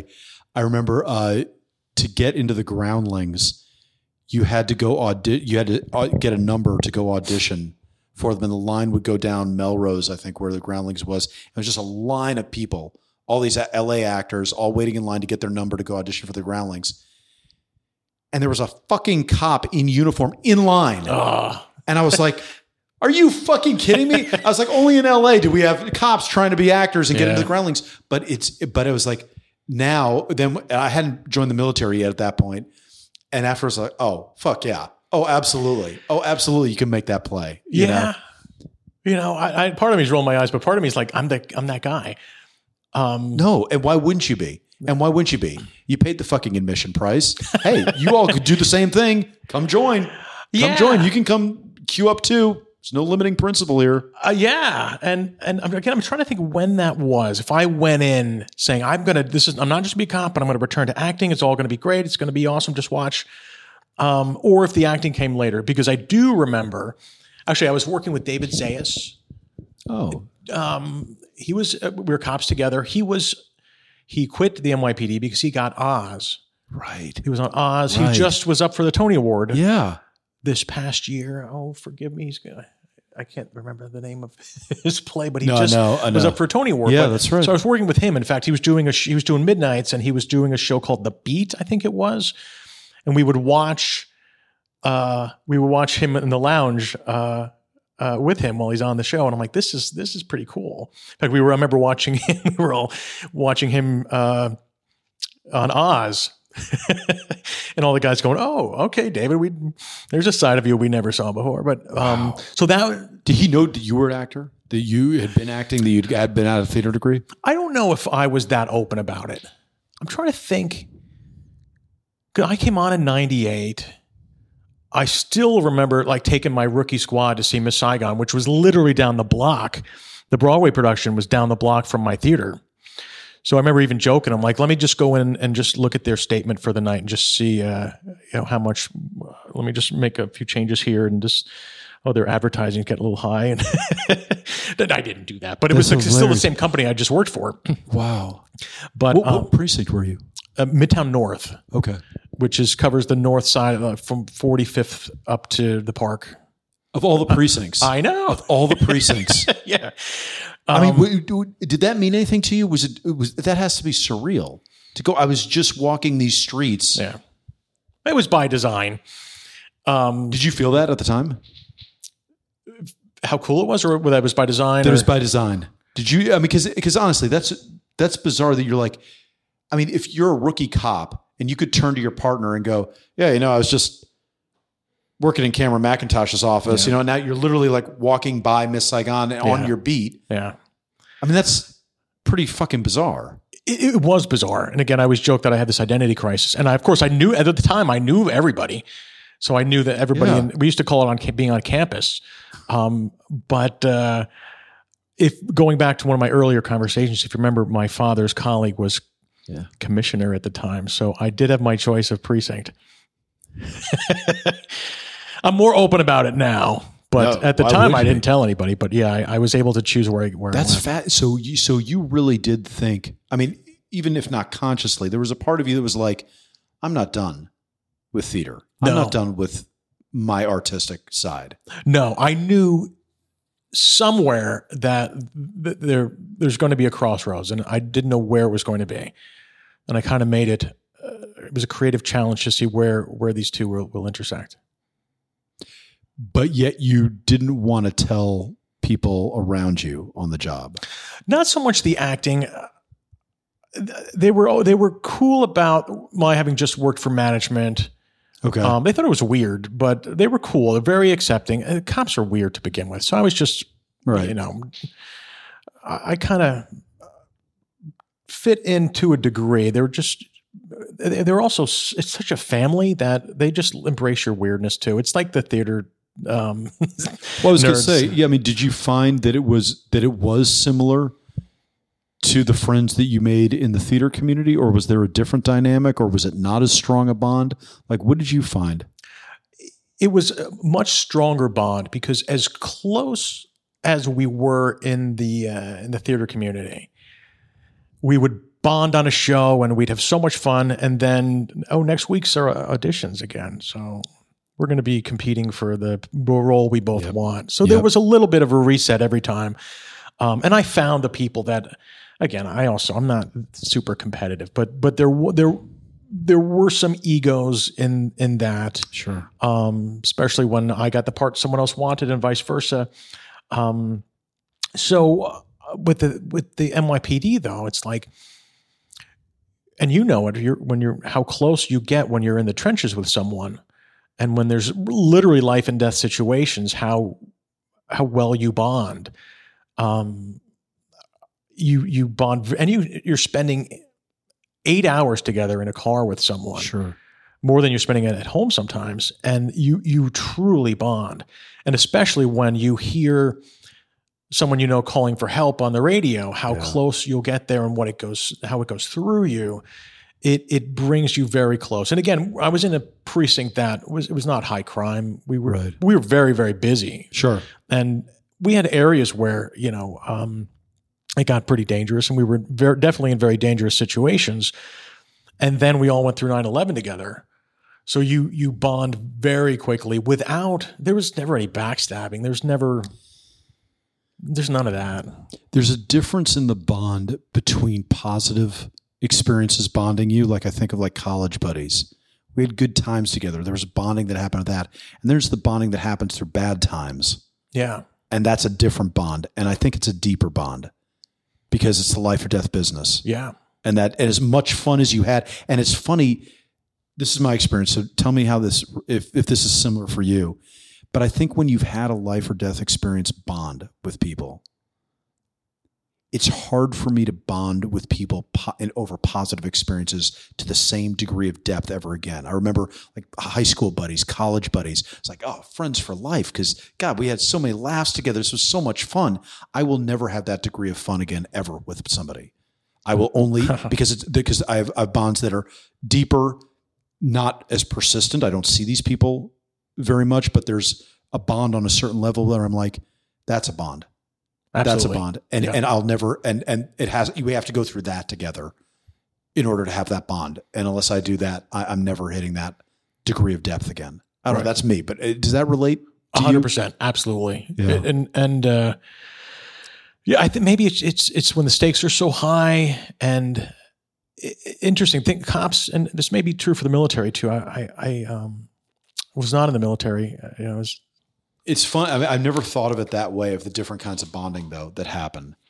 I think there is something very. I think that's one of the major marks of delineation between a civilian and somebody, and I group military and law enforcement together on this, and somebody in the profession of arms, is understanding that distinction. I mean, full disclosure, just day-to-day life for me now. I mean, it's great. It's a pleasure. It's a privilege. I'm never going to have bonds with people I meet, friends I meet here, right, the way I did. So, and yet you want to, because you're a human and you want to have some degree of social interaction and some degree of connectivity. And it's not a crime. I mean, it's like, okay, you'll bond, you'll find some degree of common ground, and that's great. But you're acutely aware of how, not superficial, but just how it's not as deep and trusted a connection as it could be. Right. Now I remember what I was going to say. Sure.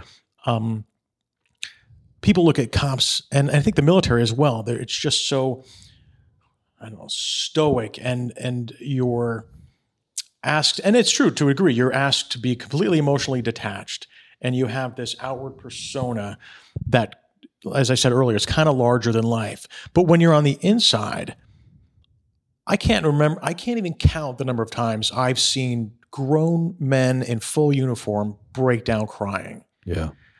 Over and over. I see it all the time.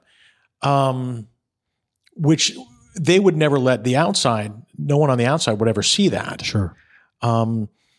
So when you and I are looking back at what happened just an hour ago, and we're the magnitude of, we just almost died an hour ago. Yeah. And we both are processing that together. It creates a bond that you can't say we have an equal bond in, sitting together, desk side by side, or right. we did Pippin together. Wasn't that great? Right. It's not the same as someone just tried to kill us an hour ago. That's interesting too, because I think there's also that difference between a bond forged trying to build something and a bond forged trying to survive something. Wow. I think those are different things. And the first thought that crosses my mind is I'm thinking of, I guess I'll preserve some degree of anonymity, but guys in tier 1 units or very specialized units that have these immense vetting process. So bonds that are just welded together in that brotherhood. And then they get out of the military and go to private business, and there's falling outs. And there's a sense of, wait, hold on. We used to be couldn't have been a more tight-knit unit, but the dynamics now changed because now we're trying to build something. We're trying to do a business and make money and establish a company brand or whatever. Right. And that's a whole different way of framing this life or death connection that we had. And it's a different thing than when we were just trying to survive and execute a mission. And it's interesting how even then the bonds change. And it's because of the dynamic of the stress under which that bond was made. And it's not necessarily better. It's just different. And so yes, we can have that, there's nothing wrong. It's not to demean, let's call them frivolous bonds of like, hey, we're entertaining together. But there's also, it's a different stressor. It's the eustress of going, hey, we built a show, we did Pippin. Badass. And there's a eustress, there's not distress. But then when there is a distressful thing, it's just different dynamics. And it's interesting how those don't always translate. The brothers you had from distress situations aren't always the same brothers you're going to have in a eustress situation. Well said. Absolutely. I don't know. I'm kind of thinking this out loud. I don't know. No, it sounds great. And I also don't want to say that, my bonds are better than someone else's bonds. That if someone works in an office has great bonds too. I don't want to say my bonds are better than his. But it's situational too. It is situational. Yeah. And I remember later in my career when I was working for the detective bureau out of headquarters, I was working, an office job pretty much. And I sat next to the guys for 12 hours a day, and we created different bonds but they weren't quite the same, and especially funny looking back with the people I went through 9/11 with. Even we just passed the anniversary. We all sent each other texts, just reaching out, thinking of you today, even here 22 years later, to that magnitude that I would be forever bonded with this set of men and women. And I'm sure you've been in similar situations where you have that, and you will always have that. Yeah. And I want to ask about 9/11 a little bit. I was at the towers that day. Really? I was at jury duty at 71 Thomas Street. Wow. That morning, I worked a graveyard shift as a proofreader because I was acting, and I was directing. I just directed my first play. It had opened that weekend. We were dark on Monday, and Tuesday was 9/11. Play never opened again. And that ended my directorial career pretty much, because then I never got back to directing. Still? Really? Well, until now. Until I came back. Okay, good. Until I came back now. But it was, but anyway, but I want to ask you about 9/11 because, let's get to that in a second, because there's a bunch I want to talk about with that. But yeah, so I wanted to ask you first, before we got there, Do you remember your first code 3? I assume that NYPD calls it a code 3. No, we have 13. 13, is that emergency call? Is that lights and sirens? A 13 is an officer. It says officer in need, but it's basically officer down. Okay. All right. So that's as high as it can go. Okay. But as far as like an emergency with the magnitude of 9/11, I don't even think we have a code for that. Right. Yeah, that was a whole. We have different levels of thing. mobilizations, and those might be similar to different types of codes. Right. But we don't have a code to even. No, I mean that one. And I remember Forest Service. I learned after the fact had to come in and run, and that's where they implemented the ICS, right? And started first time an incident command system was set up so that everybody could talk. But it was the Forest Service that implemented it because they were the only ones that had knowledge of the ICS and how to integrate multiple responses from fire, police, EMS, military, National Guard, all that, and they could slot them. I learned that when I joined the Army, then we became firefighters, and we started to learn about incident command system and NIMS and all that stuff and how that all that integrates. Anyway, I don't know if you even were aware of that, but you were. In fact, you just gave me a flashback. I was bouncing around to all different. I had different assignments all that night, but I remember one of them was an incident command center. Where was that? Port Authority? But I remember being in a huge room, and I just had to sit at the NYPD desk. I think it was in its infancy at that time. It's like a fusion cell. Yeah, putting it all together. It's fucking okay. I'm trying to keep my ammo dry before we get to that. But yes, I guess what I first want to know is Midtown North. First off, what was the dynamic? So 98, 99, 2000. What's the pickpocketing? I mean, what are you dealing with mostly? I mean, but also as a rookie in Midtown North, yeah, it was great. It's like Devine, you got Times Square 1. Wow. Times you're all the other half dozen rookies in my unit. Times Square 2. When we each had a block in Times Square, and it was the best. And the worst thing you had was the street vendors and stuff like that, or God, there was really not much. The problem was I'd be posted in front of like Virgin Records, which was 45th and Broadway at the time. And within an hour, somebody's stealing CDs, and there goes my night. Now I got to go inside and process this stupid arrest. But for the most part, it was great. It was like the best way to be a cop. So 90, I remember 98 was the year I graduated college and came back to the city. And that was where my mind was first really blown at how different the city was than the city I was raised in. Oh, yeah. And I was like, holy crap, this is like, I can walk everywhere. Yeah. I wore sandals. I was like, what? Like, this is fucking nuts. Like, I mean, it was wild. What were the hot spots in your precinct? Then was it Hell's Kitchen? Was it just kind of west? We did have a slice of Hell's Kitchen. We had everything. It was from Carnegie Hall to the projects.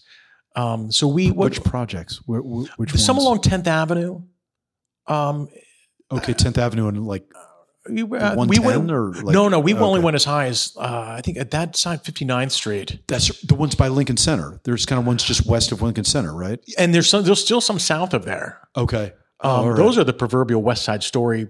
That's like where West Side Story took place. Wow. But we had some along the west side there, I think, and not like if we were up, farther north, but some along 10th, 11th, 12th. Okay.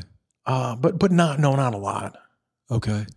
So do you remember your first lights and sirens, your first, oh my God, if it wasn't code 13 or whatever, what was it like your first kind of like adrenaline pumping? Okay. Hey, shit, this is actually the job. Yeah. Well, for the first, God, I don't want to say maybe 6 to 9 months. We were all on foot. We didn't see cars for a while. Gotcha. Yeah. So all of us, I remember my first post, and again, I was blessed as a cop. My first post, I was on 57th Street in front of Carnegie Hall. Oh my Lord. But I just remember I was with kind of a negative Nelly, and he's Billy Conway. And even though we had 9 months in the police academy, we spent the whole night him going, I don't know what I'm doing. You know what you're doing? I don't know what I'm doing. I'm like, just shut up. Just do it. Just stand here and we'll take it as it comes. But it's a good little waiting for Godot moment. 2 rookie cops on the first night out. Yeah. Yeah. That's funny. Yeah. But whereas say there was a 13 is all the way. That's like a cop is down. An 85 just means a cop needs help. Okay. It could be an emergency, could not be. Sure. But because we're on foot, I do remember just running everywhere. Huh. Even if it's a few blocks away, but the cars would have already been there 2 minutes. Gotcha. Afterward, but I do remember running around, and some of the veterans kind of rolling their eyes. They're like, "You don't need to run. You're not going to make it in time." And we did see cars. It was again, it's so weird how the careers are intertwined, or it's how I view things. Yeah. But every now and then we would get thrown into a car, and here's me going. It's sort of like the leading man is out tonight and the understudy gets to go on. I remember the first night, all the rookies were in the cars and I'm like, how did this, and again, it's like the Miss Saigon matinee where everybody's sick and like we got the C team on, but they're all wonderful. But we saw cars later and it was a lot of like, it's because it's such a job that you can never say, okay, I understand how this job works because it's so different every moment. Yeah. And there's never a time where you can say like, I got this. I understand this job. But no, it's just when you think you do, it's just going to go out the window. Do they still have those posts? I feel like I don't see cops on foot. I mean, maybe around Times Square itself I do, but I don't see them up by Carnegie Hall standing on a street corner anymore. Well, Midtown North and Midtown South actually still have a theater squad. Okay. You would have thought I'd be perfect for that. Yeah, really. Jeez, Maybe if later, but those were all the salty veterans that had the theater squads.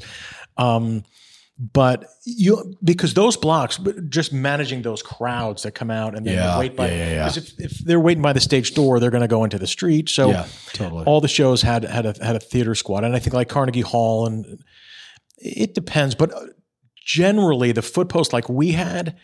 I think they're a thing of the past. Yeah. Unless, just because everybody's so short-staffed now, those were all supplements. How did it feel being a cop? I mean, did you feel fulfilled? I kind of did. Okay. I really did, actually. I really felt in my element. Looking back, I don't know that I could do it now. Just because I think it's in a number of ways it's changed, in a number of ways I've changed, but I remember it being very rewarding, and it was so out of character for me, but yet I felt so at home, which is odd. But I did. I don't know how I did it. In many ways, and like the danger angle never entered my mind. Like I didn't care about.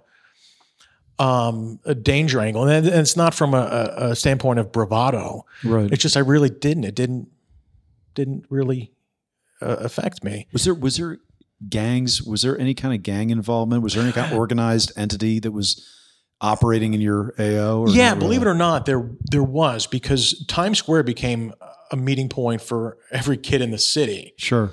All the outer boroughs would all just come into Times Square, and we dealt with sort of, there was the glitz and glamour, but there was an element there that.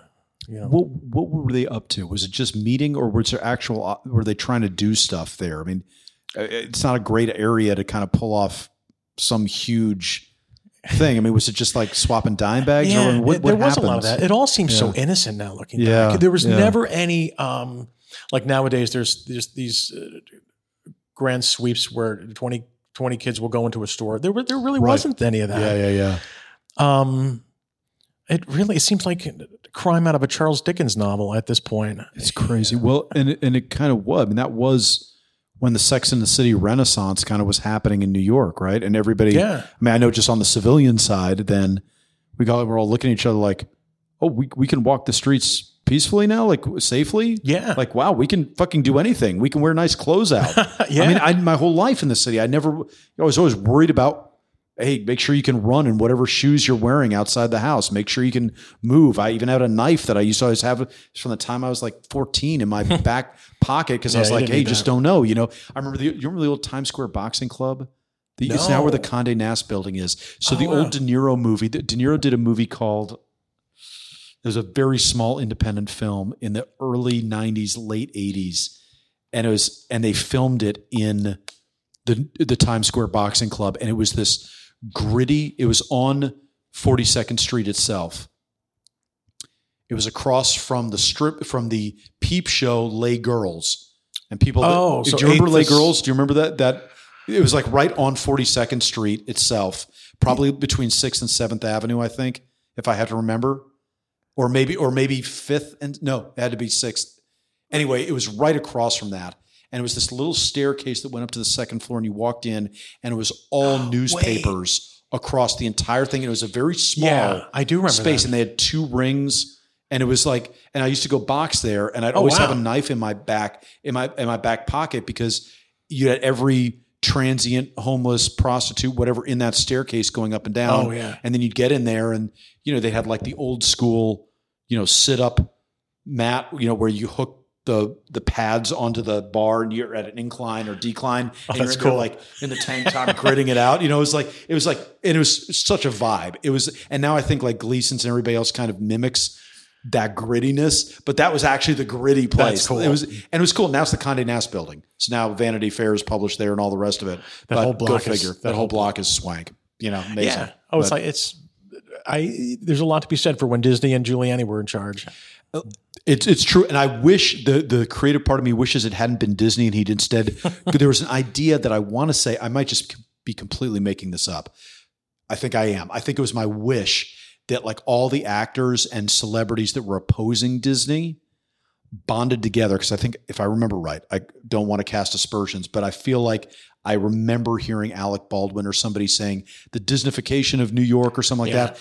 If it wasn't him, I apologize, but something to the effect, I thought, what if everybody opposing Disney just got together and said, hey, let's us get a consortium and buy these old porn houses and turn it into vaudeville things. So it's not Disney, but it's something so New York. Yeah. I thought that would be badass, but that's like takes a huge amount of coordination. And I get why it's just easier for Disney to come in and buy it up and do their thing. And as options go, not the worst option in the world, brings in a lot of tourism.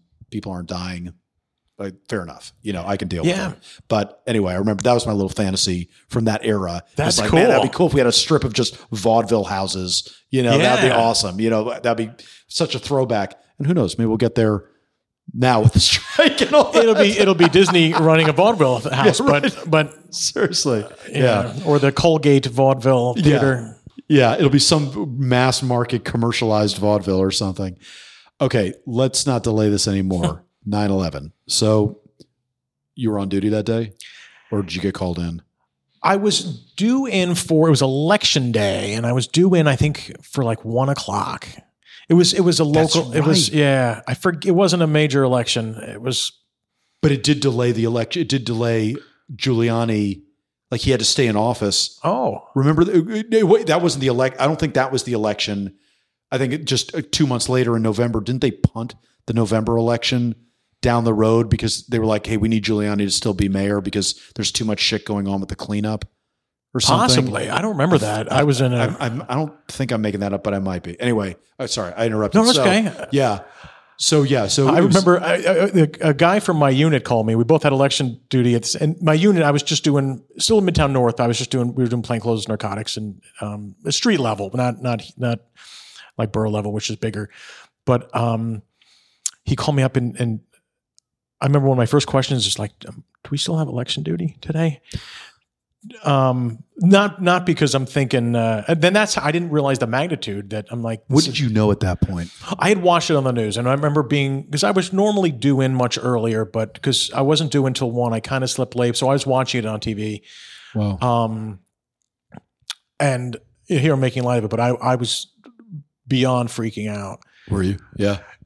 Yeah. I mean, all of us were. Yeah. I was watching it as someone at home, like the rest of the world. Where were you, in Clifton? Where did you live? No, when I became a cop, I moved to Long Island. Okay. So I was in Long Beach, Long Island for like the first 15 years of being a cop. So I was there, and I remember actually I saw the towers go down on TV. And in my mind, I thought one of them was the Empire State Building because I guess they were bouncing around, and I remember thinking that the Empire State Building just fell, and my brother works down there, and I couldn't get in touch with him. I remember being getting dressed to go to work. I was going in regardless, but I remember literally I had a cordless house phone. And I remember being in the shower, letting the water run over this cordless house phone, trying to still find like my brother and checking in with my mother and the guys at work. Could you get a signal? No, I don't think I did, because I probably wouldn't have taken it in with me. Because I remember, we couldn't get signals. We couldn't get signals. It's really hard. Yeah, and I don't think I remember having a cell phone during 9/11, but I think I had just gotten it, so I don't think I was using the cell phone. I remember having one down there, but I don't remember when I got that. It was still, that was in its infancy as well. But I remember my house phone in the shower, trying to find my brother, and then I got dressed and I went in, and I remember it being a really crazy commute because there was nobody on the road. Yeah. And normally it's back to bumper traffic. Yeah. And the eeriest thing was that there was nobody on the roads. I was the only one I saw on the Long Island Expressway. It's like the Omega Man. You're like the end of civilization. Yeah, like the Stand or something. And then it wasn't, Long Beach is right on the Queens-Nassau border, but south. So as soon as I got up, I was able to see it from like the bridge heading in. And then I got to the precinct and it was chaos. And we had people that were missing and we had people that were there at the time. And did they send people down to Midtown North, send people to the towers when they were going? Yeah, they were, as it were, like our whole day tour was down there as it was happening. They just left their post in Midtown and just went down. Wow. How many guys did you lose on that? Our precinct, none. Really? No. Wow. Surprisingly, yeah. Wow. I'm trying to think. There was the original 23. NYPD lost 23 in total. So the original 23. And then I think Port Authority lost, I want to say 37. Yeah, something like that. But we had two guys that I worked with. Both of their brothers were firemen and they were lost. And I remember being there for one being told. And they sent me to St. Patrick's Cathedral because they were identifying potential targets. Because we didn't know if this was over. Follow-ons. Yeah, that's right. Yeah, 100%. So most of my unit went to hospitals waiting for people to come in who never came in. And then I was sent to St. Patrick's Cathedral, where I was able to look down Fifth Avenue and I could see it there. And I really wanted to be there, but here I'm, I'm where they told me. I got there later that day. I was just bringing, all the restaurants were donating food. Right. So my first assignment was bringing food back and forth. Gotcha. So I got to Ground Zero that day. Trivial question, but the first thing that popped in my head is, was there a decision in your mind when you were getting dressed of like, should I be in plain clothes today or should I be openly identifying myself as a police officer? So, because that's going to be the job today, is like, make sure people know I'm a cop. Like, did they have you come in uniform or did you go in plain clothes? Interestingly, NYPD, I know a lot of smaller towns will go in uniform, but we weren't allowed. We had to change at the precinct. So we would always go in civilian clothes and always change at the precinct. Okay. And we were suiting up. Everybody's in uniform. Everybody's in uniform. Blues. And in fact, detectives who've not been in uniform in 6 years are in uniform. Everybody's in uniform. Because if anything, we would have, because our day tour was still there, so we would need people to backfill the day tour to answer 911 calls, which surprisingly there weren't any. Nobody was calling 911. Really? Yeah, it was one of the quietest days. For weeks that went on. It was just like no crime. Yeah. Or people just weren't calling it in. Did you notice that out on the street? Did you notice that like you almost didn't have to police anything? You were just doing emergency stuff? Yeah, there was no we were never bonded like that. Yeah. And in fact, we had this local woman, always strung out on drugs, always in trouble, always prostituting herself. And I remember we saw her on the block and she just gave us a big hug. Yeah. So it was a weird when cops and robbers were coming together. I can't think of a better way to say that. I mean, not being a cop there myself, but that was so much the vibe. Yeah. I mean, I remember being on the subway the next day and everybody, and there weren't that many people on the subway, but those that were looking, we were all looking each other in the eyes like, you okay? Yes. Right? And you were like, fuck, did I just move to Wichita? Like, what? I'm suddenly in a small town. Yeah. Like everybody cared about each other and it didn't matter. It didn't matter who you were, where you were, what you did.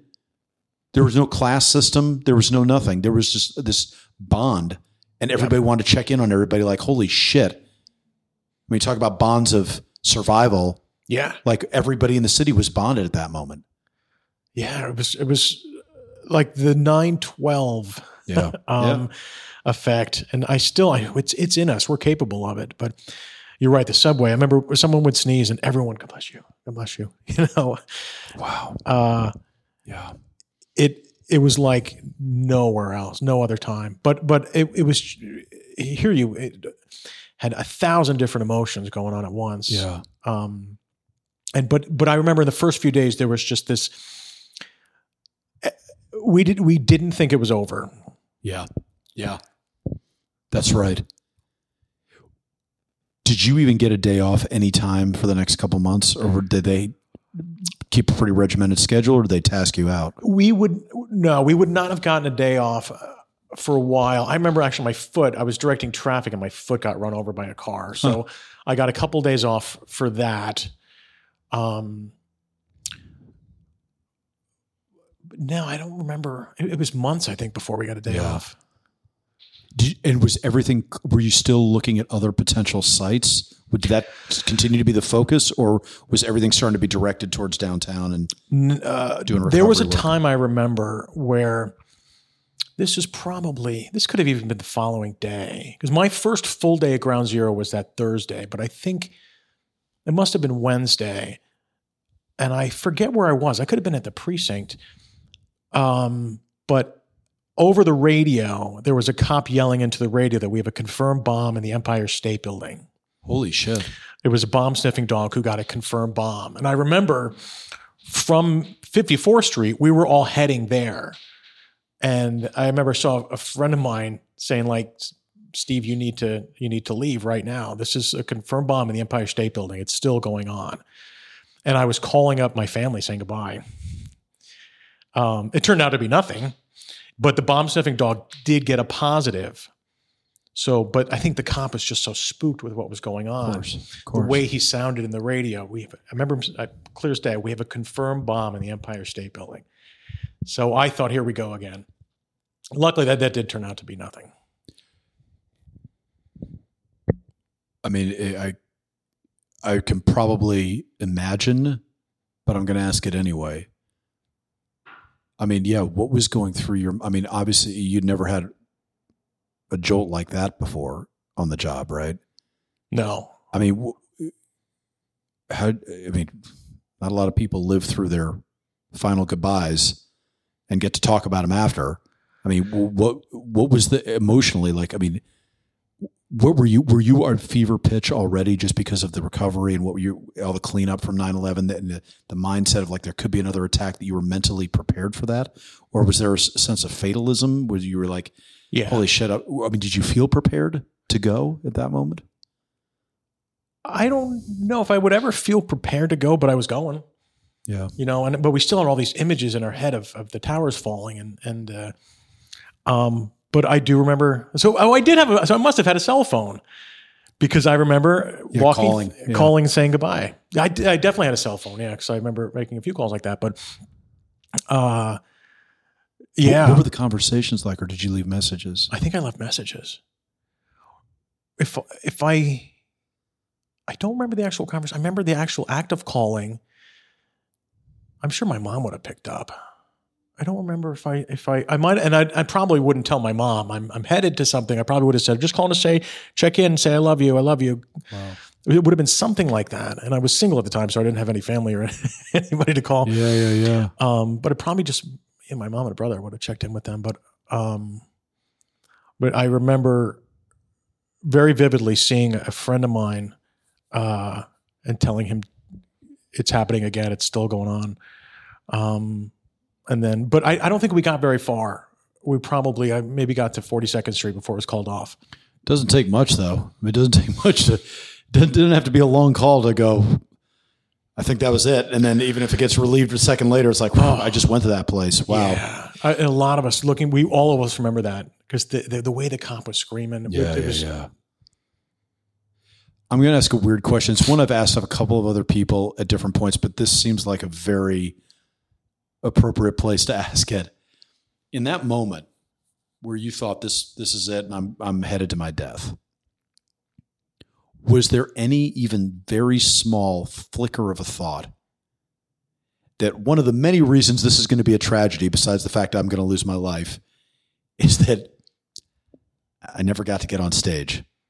I never got to, like, the artistic side, all the gifts that I've had, that I've developed, that I've spent time in, even the seeds of other plans of where my career could go, all the plans you'd had pre 9/11, all that stuff. Was there any thought of like, and motherfucker, I'm going to miss out on that, and not like selfishly or anything like that, but just like there's talents that will go unused, never utilized. Was that even a flicker of a consideration in that moment? I did have to walk by the Imperial Theater where, like, you sons of bitches, wave goodbye. Oh God, oh fucking hell.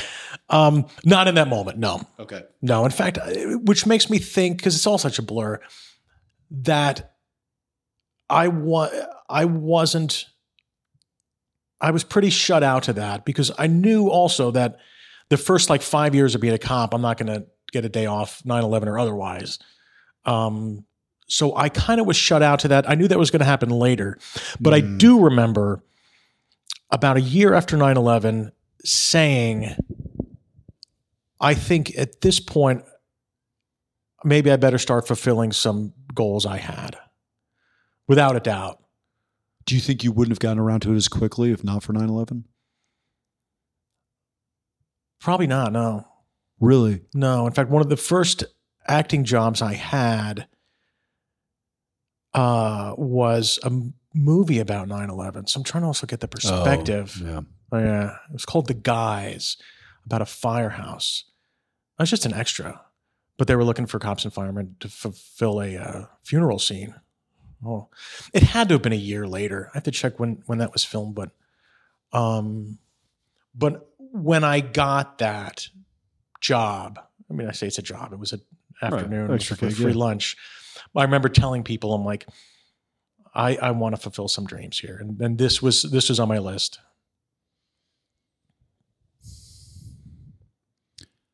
I want to jump to, and obviously I'm just going to caveat this for everybody listening. There is the strike going on right now, so we're not going to reference shows and stuff like that because that's part of the conditions. For those of you that aren't in the business, that's some of the conditions that the strike is imposed on the profession.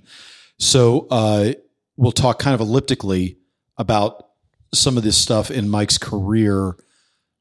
You can check his IMDb page and you can probably figure out very easily which things we're talking about as we talk about them. But that's why I'm going to be somewhat vague as we talk about very specific instances in your career. And I want to ask about the big movie about 9/11 that you did, because you had a very interesting Instagram post about exploiting method acting techniques on that. And I want to ask about that. But before I do, before we leave 9/11 itself and the ensuing days, was there any part of you when that 9/11 concert happened? Remember the 9/11 concert? Oh, yeah, definitely. Yeah. Was there ever a little part of you that was like, this is everything I care about all in one space? This is all the arts, the production scale, and first responders all right here. Like that's almost your whole life right there in one performance. What I saw in that was sort of, remember I said I like sad music. Yeah. Maybe it's the catharsis involved, or it's just, I don't know. Honestly, I can't explain why. But I remember when they took these, like when James Taylor sang Fire and Rain. Yeah. And I admit I have a dramatic side. Yeah. That's why I'm a theater. I don't say drama is it's kind of a gross word because it's been misused, but the depth of dual meanings when you now take this song with the perspective of 9/11, and how it takes on new meaning. I love that depth in I don't know, literature and art, art. So I remember when Five for Fighting, John Ondrasik, when he sang Superman, I'm like, that's exactly how I'm feeling right now. Brilliant song. So I did, remember I said I'd see things from the outside in. Like I couldn't sit there getting absorbed in it. I mean, I probably could.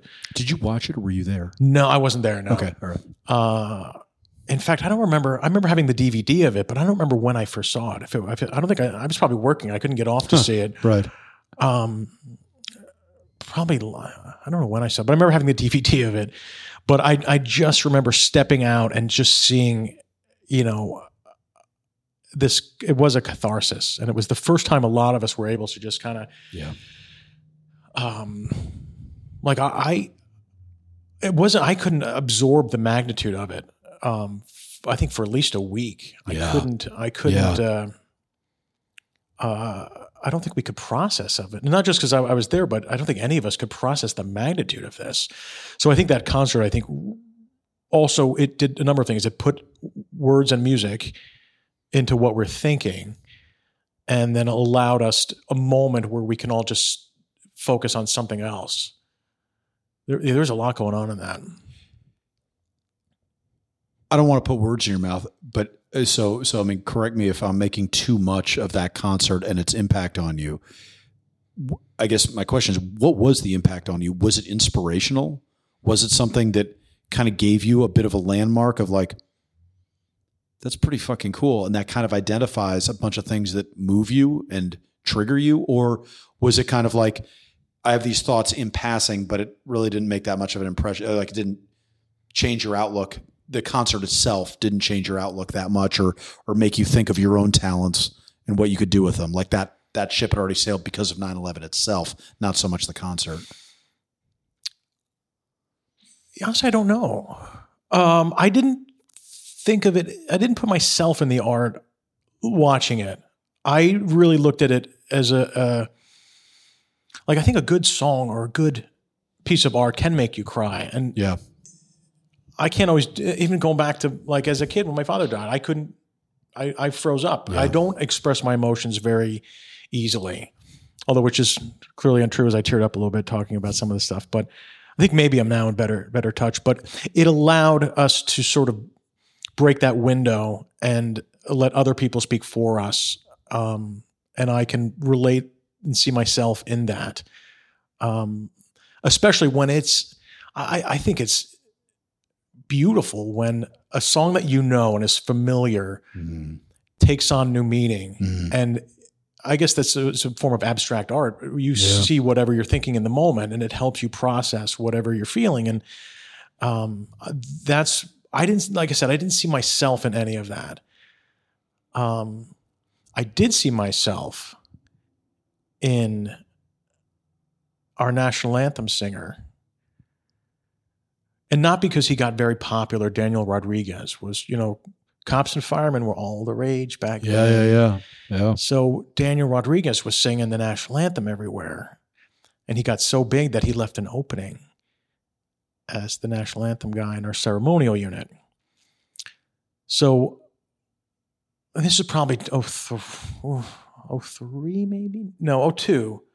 So about a year after, I'm like, I can sing. Maybe I should audition for the national anthem guy. Had you kept up your voice lessons? Not really, no. Okay. No, but I kind of... You felt like it was muscle memory? Like you could... Yeah, muscle memory. And I was always singing in the car, and I feel like I could still do it. And to a degree, there's you get a foundation, and you can kind of move from there. Yeah. So I started it was the first way I was able to merge the two careers. And I thought this is an interesting way to kind of, not just take advantage of what I can contribute. And I also thought it was kind of fun. So if those could see the look I'm getting right now. No, I mean, I'm trying to think of what that must have meant. How did it feel to suddenly sing the anthem? And I mean, because on top of it, correct me if I'm wrong, but you're also kind of outing yourself as a singer. Yeah. Right? Yeah, I was embarrassed by it. Were you? Yeah. That was the predominant emotion. It wasn't. No, if I was that embarrassed, I wouldn't have done it. But I was outing myself to a degree. The cops are so weird in that they're so supportive. They'll make fun of the shirt you're wearing. Yeah. And, if your hair's out of place or you're wearing weird shoes, they'll make fun of you all day, every day. But something like this, they're just supportive. And they still are. It's so weird. But they were genuinely, for the most part, I got a little ribbing, but they and some of it just was it was no big deal. It was nothing. But most of them just thought it was kind of cool. But we had like bagpipers and honor guard, and so it was just, I felt like I was no different than they were. It was kind of just all, and there were so many ceremonies at the time. Sure. On the positive side, how did it feel? Did it feel ennobling? Did you feel even more fulfilled? Did you feel like, holy crap, there's this whole dormant part of myself that now is suddenly being resurrected? Yeah.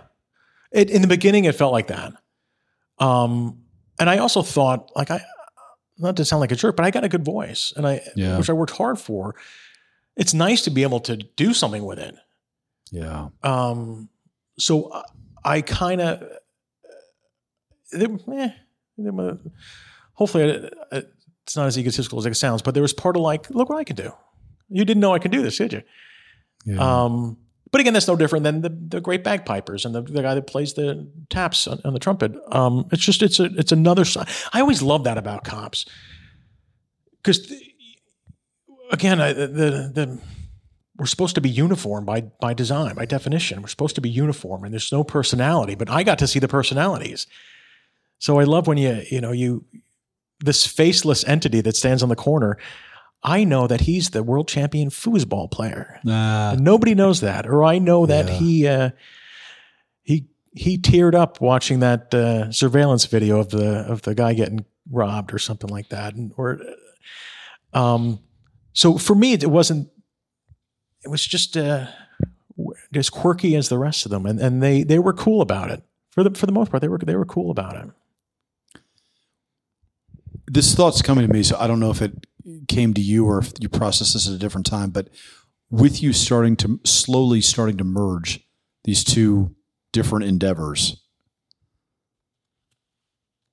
did you start to change how you thought about art and where its place was in society, what role it played? That, hey, this has a lot of not just therapeutic value, but I mean, let me couch this with some context of my particular thing with this. I've talked about this before on the show, but I was very bothered after 9/11, like when I watched MTV. I remember like the next day or weeks or something. I can't remember, but sometime thereafter, I remember going, boy, I could really use a pick-me-up. And I went to MTV, and we had no national vocabulary to ennoble us in this moment. I remember they played John Cougar Mellencamp's Pink Houses, which is a song I love, has nothing to do really with America or going, go us, or hey, stiff upper lip, or go get them. They played, Born in the USA. It's like, okay, but that's actually an anti-war, song. They played Live, a band I absolutely fucking love. They played their song Overcome. I remember that. Yeah. But then it's like, but that's Overcome. That's a defeatist song. That's not like Go Get 'Em. Like, and I don't need like, Bret Michaels jumping off an amp and doing that. Like, I don't need to be some aggro, like, go America.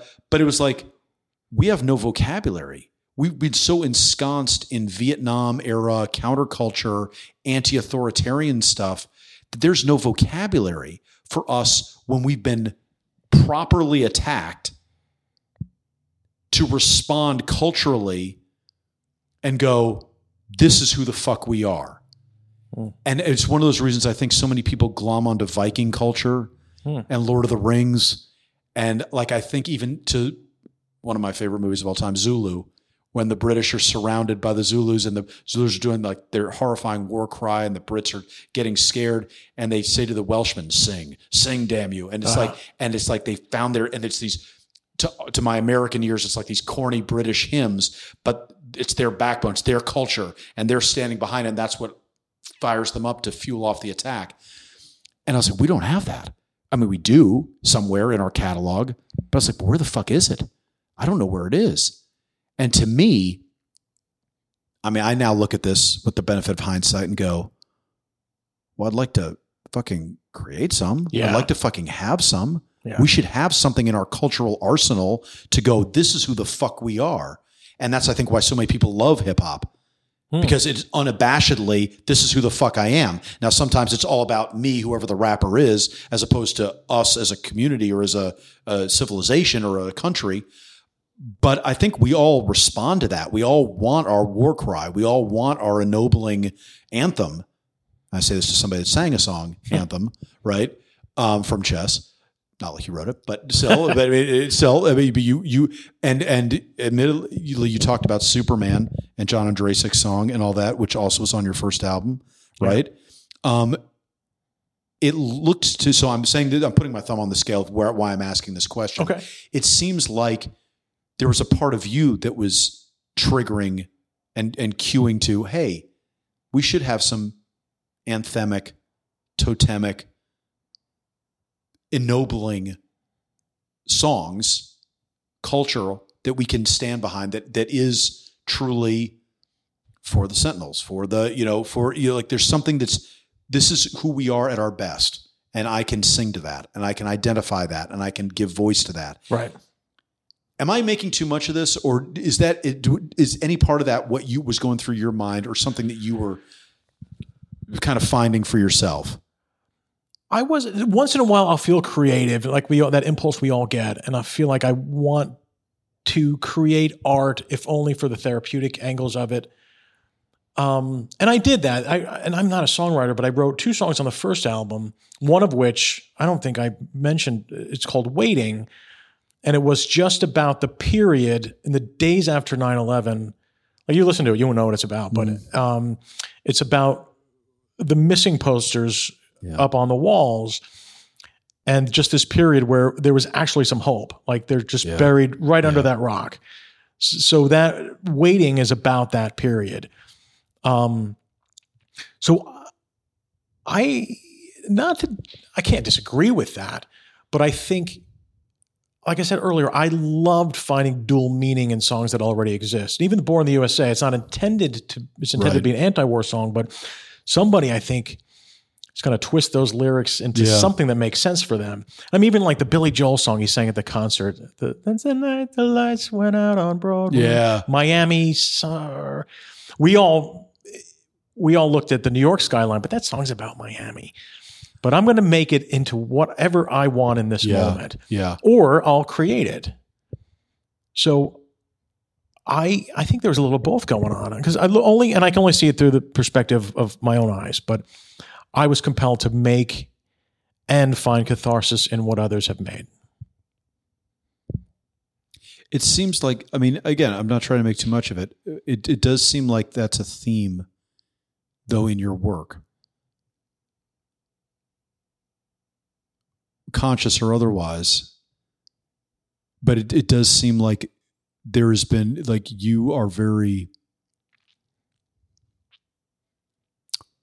forward isn't the right word. I don't mean to make it sound that aggressive, but you're very forthright and unabashed in who you are, and therefore what deserves to have some degree of poetry stated about it. mean, that's essentially what it is, right? I mean, you're trying to. There's a part of, I think, all of us that wants to be poet laureate to some of these experiences and some of these lifestyles. And I feel like that's a lot of what you've done, is try to give voice to that, because there wasn't a cohesive, there might be a song here or a song there, but it wasn't a cohesive sense. No. Of like, who the fuck are these guys and why is this important, right? And I feel like both albums have that going on. But you tell me I'm wrong. I mean, I'm not trying to make too much of it. No, I don't think you're wrong at all. It was, some of it are just songs I liked, but they're pulled, and we'll get into it, I'm sure, but Sentinels took me 10 years, and for a number of reasons, but one of them was because, I'd go 6 months without really looking for a song, and then something in my life would happen, and I'm like, now I have a song for the album. I have the next song is coming from this, from that. So I feel like I step in and out of myself so often. And that seems incongruent to the question, but like it does, this is really a good therapy session, but like I said, and to a fault, and I don't like it in myself, but I do detach a lot, and I see things almost as if, like a director takes his fingers and makes the frame. I see the world sometimes through that. You reminded me of something earlier, and if you had asked, how the cops thought of me when I first got there. Yeah. And I remember all of us being in the lounge at lunch, and everybody's kind of just talking. And I was describing, I'm like, God, there's just Volkswagen commercial now. And it's to, I don't think they knew the song, but it's to Nick Drake's song, Pink Moon. And it's just these kids in a Volkswagen that show up to a really loud party, and they all look at each other, and they decide just to continue driving and skip the party. And I remember that. I think it's just a beautiful commercial. And I between the music and then the sentiment, and I was describing this to the guys, and they all looked at me. I'm like, okay, what happens next? Were there explosions? And it was just like, and I was just sort of like, and it was just a really beautiful commercial. But nobody got what I was saying. They threw a tampon at you and were like, all right, that's enough of you. Yeah, go ahead. But I'm like, okay, I'm different in many ways. But they were just like, okay, Mike's a little weird. But that's kind of it, though, right? That's the point. To be an artist in the profession of arms, it's a weird thing. Yeah. Because there is going to be a part of you that also, you can't be that if you're always in it. There are going to have to be moments that you pull out and look around, take stock, make mental notes, get inspired, and then go, shit, people should know about this, whatever it is that you're capturing, I think that's, and what's funny about it, funny is probably an inadequate word, but what's unique about that is that everyone, even the most jockey of the most jock, wants that. We all want to be the subject of the bards, but you need a bard, right? And you need those people that have that artistic flair that can step outside and look. And I guess it's just towards what end is that bard doing their work?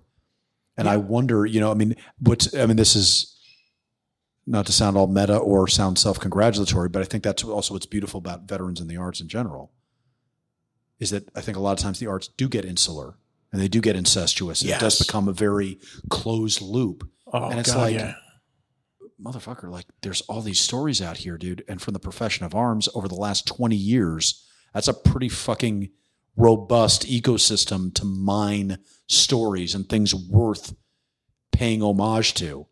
And but you need people that can actually walk that walk, talk that talk, and appreciate the nuance of those experiences, and therefore communicate them in a way that others will appreciate and understand. Right? More than right. And it actually connects a lot of what we were talking about earlier. We've seen things from the inside that the writers of the latest cop show won't ever see. And why not turn to this resource to share this insight? Yeah. The good and the bad. I remember at 9/11, I was feeling guilty because I would look up. Actually, it's gross the way I this perspective. I'm like, look at these lights and the smoke. Like, this is a Steven Spielberg production. Well, yeah. And I remember feeling dirty thinking that. It is funny, though. When it happened, it felt like a movie. Yeah. It really did. It was like we're so numb to it because we're used to big blockbusters.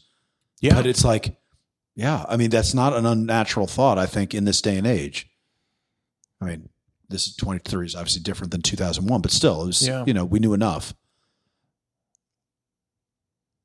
It's funny you talked about the cell phone on 9/11. I just got to reference this, but I remember when I was running from the buildings when the first one cracked, I think. No, it was when I don't know if you ever heard of this because you were uptown at that point, but when I was staying there on 71 Thomas Street, there was a cry that went up among the crowd. And, it was hundreds of thousands of people packed into that, suddenly the streets felt claustrophobic, but not yet because we didn't feel the danger. But somewhere the cry went up, they're pulling the plane out. And that's what triggered the panic, at least around us. Sure. And then we all turned and ran. Oh, wow. But they kept going, they're pulling the plane out, they're pulling the plane out. I was like, I don't see anybody pulling it, but okay, I don't know. To this day, I've never heard anybody talk about that or where that came from or why somebody thought that. But then that was my first time ever in a mass panic. Yeah. Where I was like, holy shit, now hundreds of thousands of people are all moving as one body. But to your point about the cell phone, or just your relating the thing about the cell phone, that was when there was a thunderclap. And it was all the electronics that hit the ground. And I've talked about this on the show, so I won't. For those that listen regularly, I won't bore you with it again. But for me, I was like, my head was still in pre 9/11 mode. Yeah. I was like, when did we suddenly get all these electronics? I had a little beeper, but I was like, but all these, like all is one, like everything dropped, and it was just a one big cacophonous clap. Right. And as I started running, I started scooping up phones because I was like, well, they belong to people. These are people's, like, if somebody dropped their phone, wouldn't you pick up their phone? Yeah. And then at some point, I remember going, wait, I think I'm really supposed to be running though. Like, no shit, like actually run. Jeez. Stop picking up the fucking phones. Yeah. And that was my one good deed that day is I scooped up like 3 or 4 phones. And the next week, I walked up to Radio Shack or something on 86th and Lex, and there was a thing where you could turn in. Oh, I think for 9/11. I think it was because of 9/11. If I remember right, they were like, you can turn in stuff and we'll hunt down the owners or something. And the people got their phones back. Wow, that's and crazy. I was like, oh, hey, I saved 4 people's phones. But it was like, I just remember that moment of scooping up phones going, at what point do I stop scooping up phones and start focusing on the fact that I'm literally in the shadow of this building that I think a plane is coming out of? It wasn't. And in fact, they just moved us up a couple blocks and then set up a new barrier. And then eventually we stayed there until the building cracked. Then we rushed up to Canal Street. We went from White Street to Canal Street, and then Canal is where we stayed until both buildings came down. And it was probably manned by Midtown North guys because the cops were all along that barrier. And that's when, after the second building came down, everybody, there was a construction crew working on Canal Street, which really isn't that dissimilar from Canal Street to 2023. Exactly. But there was a construction crew there and they all started yelling, union, union. They're like, everyone with a union card, let's go. We're going in. And the cops were like, no, you're not. Don't go anywhere near there. And it was like, and it didn't become a fight, but it was definitely like, in fact, it was a very surreal fight because the union guys were like sobbing and crying, going, let us in. And the cops were sobbing and crying, going, you can't go in. Wow. And it was almost like a fight of hugs. It was like, I love you too much. I'm not going to we got to go get these guys. No, I love you too much. You can't go. It was so weird. That's crazy. That's amazing. Yeah, it was so bizarre. But to that, at that point, it was just trivia, just 2 9/11 veterans talking about it. But at that point, I still thought it was a bad pilot. I didn't know. Me too. The first one, even the second, the second one though. I like at the moment when the buildings came down, I just was like, "This is an immensely tragic event of one fucking retarded pilot. Like, how do you not know those buildings are there?" I was mystified. I was like, "What the fuck?" And it was only walking home that like I remember I was on Green Street. I was coming up through Soho. I was going to have to walk the length of, and everybody was like a refugee crisis. It was like a mass migration. Like everybody was on the sidewalks. The streets were all clear. But everybody was massed on the sidewalks, walking back uptown or wherever, and there was no subways. And everybody was walking, and there were all these cars parked in Soho with the doors open, and the radios were on. So as I walked past, I'd hear little snippets and all this, and I just was focused on walking. Finally, I stopped and listened for a second, and they were going, "Oh, the Pentagon." And I'm like, "Oh my God!" At the Pentagon, I'm like, "Why would you ever talk about national news?" When the World Trade Center just came down. This should be the only story people are talking about. Why the fuck does anybody care about what's happening at the Pentagon? And then I kept walking. And then finally, I heard something else. And finally, by the time I was about to leave Soho on Green Street, I think I stopped the car. And then I was like, wait, what the fuck just happened? Wait, huh? And that's when like it all clicked. And then I was like, holy shit, we're at war. This is war, man. This is it. I'm only laughing because I was exactly like you. I remember like, what's going on at air traffic control? I thought this is on them. And then I was on the phone with my friend from the unit, and he's had to explain it to me. He's like, no, this is intentional. And he said, wow, bro, this can start a war. Wow. So he caught me up because he was a little more savvy than I was. Yeah. And I guess because we were watching at home, I don't know if we must have known about the others, but I remember, funny, we both thought this could start a war. It did. What did you think? What was your takeaway professionally and emotionally afterwards? I mean, were you pissed? Were you sad? What was your, how'd you feel? To be honest, I didn't feel much of anything. I didn't, and I think that's what led to a lot of issues later. I remember just completely shutting down. I didn't feel anger. Wow. I didn't feel anything. Again, I don't remember crying. I think, and it's not a good thing to do, because all of those emotions went somewhere. And I think it was probably 5 years later they came out. But in what way? In what way did they come out? I was severely depressed. And I think all the things and I wonder if it was happening to all of us, and I think it was, all of the things that I swallowed, I think of it like bubbles in a beer glass or something that, everything eventually will rise to the surface. And I completely shut down. And it wasn't by design. I didn't say to myself, I need to do my job, so I need to shut down. But if that was it was, because I remember where I was. I'd been promoted to sergeant, and I was working in transit. And it didn't help that I was working underground on midnights. Oh, wow. But I got severe depression, and I started drinking really heavily. And it was a terrible combination. And a lot of those feelings I had buried started to come up. And I remember a lot of the imagery that I kept seeing, I started to replay in my head. A lot of the stuff that I saw just started all coming back. And I think the depression was bringing out the darker side of me, and then you throw alcohol into the mix, and it got really bad. It was I wasn't suicidal per se, but I wanted everything to stop. So I remember I was a sergeant in transit, and as a sergeant, you got the car. So you're driving around, and I was a task force. So we had almost all of Manhattan. I wanted to stay in Manhattan, so that's why I went to transit. And I needed everything just to stop. I needed a break from it all. So I remember if like a dangerous job came over the radio, I would say, no, tell the unit to disregard, I'll handle. And I was alone in the car. So I was driving around, and this was a lot of unconscious. I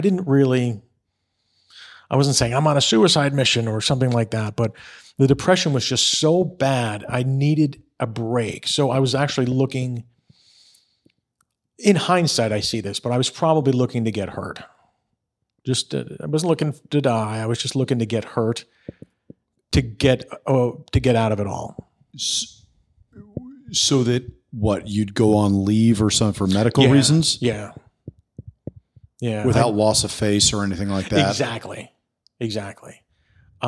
So I was picking up, and I wasn't, like I said, I didn't expect to die at these jobs, but I'm like, I'll handle this. Or, maybe I was. I don't know. But I know we jumped. This is 01 to, I always say it was about 5 years later, but I'm trying to think when it really did surface. I got promoted in 03, and not that it matters, but it was several years later, but a darkness totally took over. It was really bad. It was and I was completely single. When you're single, you spend so much time in your own head. Yeah. And especially on midnights, and I'd go days without seeing the sun. And I think all the stuff that I swallowed on 9/11 started to come up, and it got pretty dark, and I wanted to take myself out. So I do remember calling. The NYPD has like a third party where, like, if you go to the job, and I don't know if this is true or not, but if you tell your boss, look, I'm struggling with depression, right? They're like, great, give me your guns, and you're now modified, and you're on the desk. Sure. But the NYPD is great. They have a disinterested third party organization called POPPA, P-O-P-P-A, Police Officers Providing Peer Assistance. And I called them up, and I was like, this is what's going on. And I'm just thinking I could use maybe a little therapy. And they listened to it, and they were like, yeah, I think you're right. No problem. So they stopped the clock. It was when I said, look, I'm kind of looking to crash the car, or I'm looking to respond to a very dangerous job by myself, hoping that I can go out with a little valiancy, but valor. But they were like, yeah, why don't you come with us? So what did that mean when they say come with us? Did they take you to a facility, or what did they do? No, I did. I did spend overnight. They just wanted to make sure, like, what level is this guy? Yeah, is he really far gone? And I remember when I say it's peer officers, they have peer counselors who work in the NYPD, and they volunteer, and they man the clock. And so this guy came out. We met at Starbucks, and I told him all the things that's going on, and he was making phone calls, and they call it Blue Line, which means like, we're gonna call the NYPD and tell them you're out sick. We don't have to tell them why. You can tell them whatever you want. You're friends, but you're not going to work tonight. I called up, and it's like my appendix just burst. Holy shit! Yeah. Wow. And they were like, okay. So it was 3 or 4 months of very deep therapy. Were you out off the line? Yeah. The next day I'm wearing. So it had to be, you had to come up with the appendix burst because it needed to be something big enough to justify being out for a while. Okay. Yeah. They told me you're probably going to be out for 3 or 4 months. Oh, wow. Holy shit. It's actually a great program. That is a great program. Yeah. Yeah. I was really thankful to them. And also I remember when the guy came, he's like, let's go back to your apartment. And there were like beer bottles everywhere. And I was in such good shape from the police academy, and I was turning 30 on 9/11. So I'm going to be in great shape. And then over the next few years, I put on like probably 30 pounds, drinking really heavily. And all of that just plays off itself. And then throw in the midnights and the depression. And it was a terrible, terrible period, but I'm so grateful to them. I had group therapy with other cops who were in a similar situation. They set me up with a great therapist 3 times a week with him. And I was really kept busy. It wasn't like I'm now home with the life of Riley. Right. It was, every intention was to get better, get to the gym. I was able to lose some weight, stop drinking. So it was definitely a period to rebuild, and I'm grateful for it.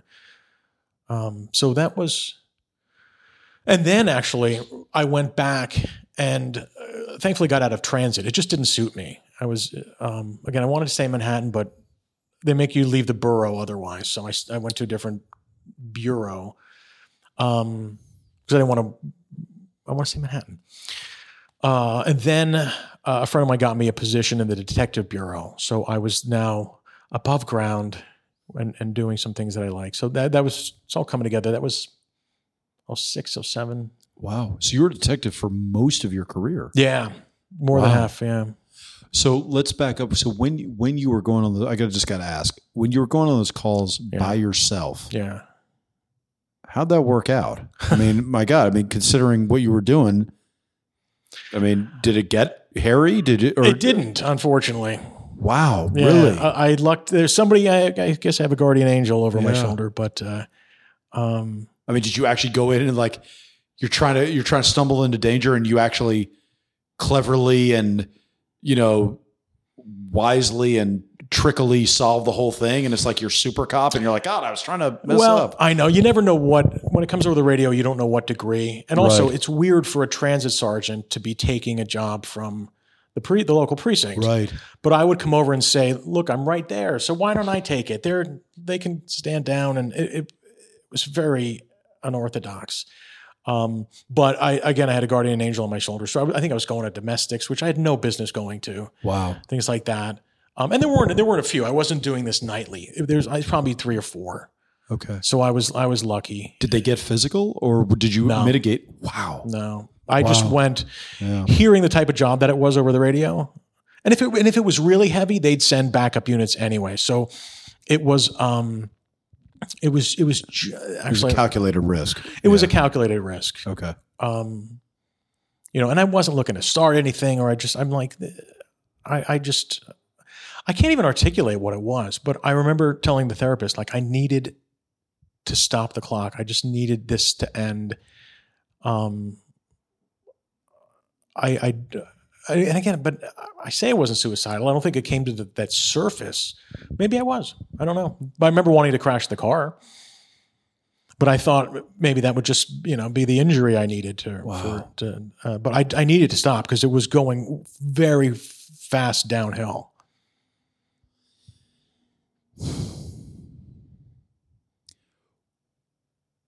When you got moved to Detective Bureau, did that ever resurrect? Did any depression ever come back? It did, but not to that degree. Okay. What triggered it? Probably, you would actually, now looking back, what triggered it was, I got dental work and they gave me a prescription for something really heavy. Percocet, one of their narcotics. Yeah. And it gave me, they gave me a prescription afterward. I get a root canal or something. Wow. But it gave me such a low afterward, and I couldn't shake it. Fuck. Yeah. And I would never, and I was never into pill. I did beer, if anything. I was never into pills, if anything. But it was this prescription. It started with a D. I forget what the pill was, but it gave me such a low afterward. And they gave me a really like 2-week supply. And then when I was done, I was just like in this cloud of darkness. And then when I went back, it wasn't as severe. I just went back into counseling and group therapy and things like that. And but it was bad, but not as bad. I'll ask a very targeted question that maybe just doesn't apply here. Throughout the darkness, was anything about your artistry able to help? Were you still able to do the national anthem? Did that even play a role? Was there any flicker of light? Did it give you any sort of oasis away from the day to day? Yeah. And it's funny, when it happens, you have no perspective. But looking back, especially as I'm thinking out this timeline, I really found the therapeutic power of music, and I really dug into that. And it's funny, it goes back into like I play these other roles and I can be someone else, but I think also with music I can use that as a form of therapy and get rid of some of this bottled up emotion. And I found that really helped. So I was putting together, actually I started recording and I started putting together some, that was where the first album came about. It came from that. It came from the dark period? Yeah, it did. Cause I was finished. That was 2011. So looking back, I don't know if it took that long. Like the recent one, like I said, took 10 years, but then that was maybe 3 or 4 years. So it was during that period. If the first one was, because I remember I wrote that song Waiting and I was still fresh. The 9/11 was still fresh in my mind. And so, yeah, I think I turned to music more than anything. And even when I was doing the national anthem, it was at, funerals and memorials, and it was still in those years. So my national anthem was more of a ballad than an anthem. I did it very kind of somberly, and I remember being told, Mike, it's an anthem. Yeah. Step it up a little. Yeah. Yeah. Cause it was still, everything was just somber. What was your beat as a detective? What kind of cases were you handling? What'd you get moved to? Oh, I'm not proud.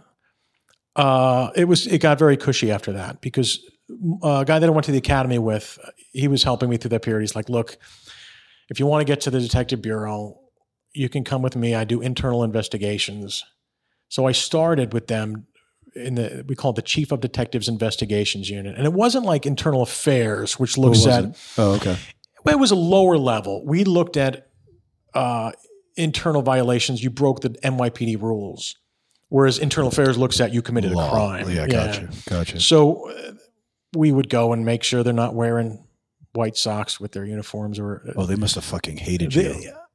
I didn't want to be doing it, so I was pretty cool. Like if I had to, inspect the squad, I would call up and say, just want to make sure somebody's there right now. So I wouldn't go in and want to surprise them. Yeah. I'll just say, just want to make sure you're there. And I even say, are you in the midst of anything big right now? Okay. So that way they'd get their memo books up to date. And this, I was pretty fair-minded again, because it wasn't something I ever wanted to do. Yeah. But it was a branch of the chief of detectives office. And they started looking at my reports going, wow, this guy can kind of put words together, which is rare in the NYPD. He can string together words to form a sentence. So I never did time in the squad. They brought me into I left inspections and they brought me into the chief of detectives office proper. So I started doing, we call it the operations coordinator. So sort of with him over my shoulder, I would coordinate any internal communications. You're almost like chief of staff for him. Yeah, almost. It actually really was. At that point, the detective bureau, it was big, but it wasn't as big as it became because it merged with Organized Crime Control Bureau, which had the organized crime and narcotics and things like that. So the detective bureau at the time was just numbered the precinct squads. But we merged later, and it got much bigger, so it got a lot harder. But back then, I was doing his mail, his correspondence, and they used to joke, "Oh, a piece of paper came in, give it to Mike. Anything. We're gonna solve crimes. You can answer this letter from the public, and get the chief to sign it." It definitely, and I was there for 13 years, so it was most of my career. Wow. Yeah. Did it satisfy you? Did it fulfill you? It did. Why? It's sort of like the grandparents watching the kids. Like I get to do the fun stuff, but then when they start crying and puking, I get to give them back. Whereas I got to see everything that was going on throughout the city, but without having to do the dirty work. Without having to wrap around the clock and and go to the autopsy in the morning. And so we would cultivate the information that was happening throughout the squads and give it to the chief, so he was only aware of the important things.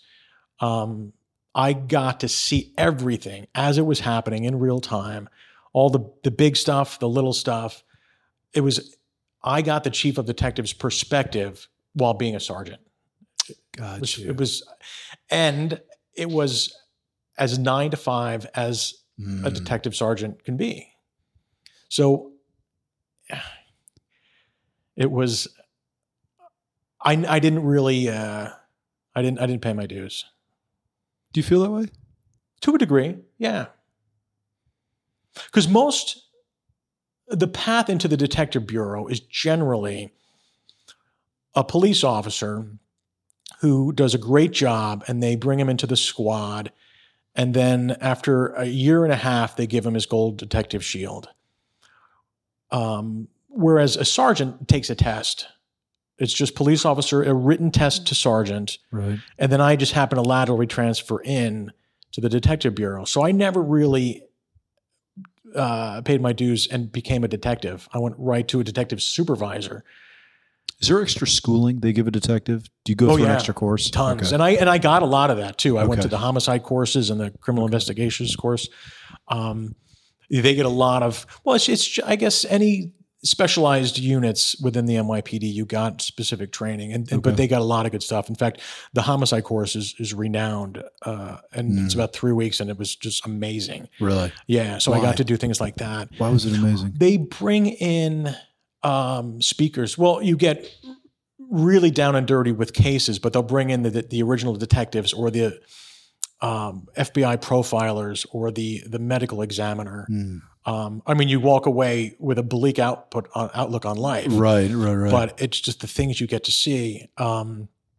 It was pretty horrible, but just amazing. They bring in people from all over the country to take this course, and just different.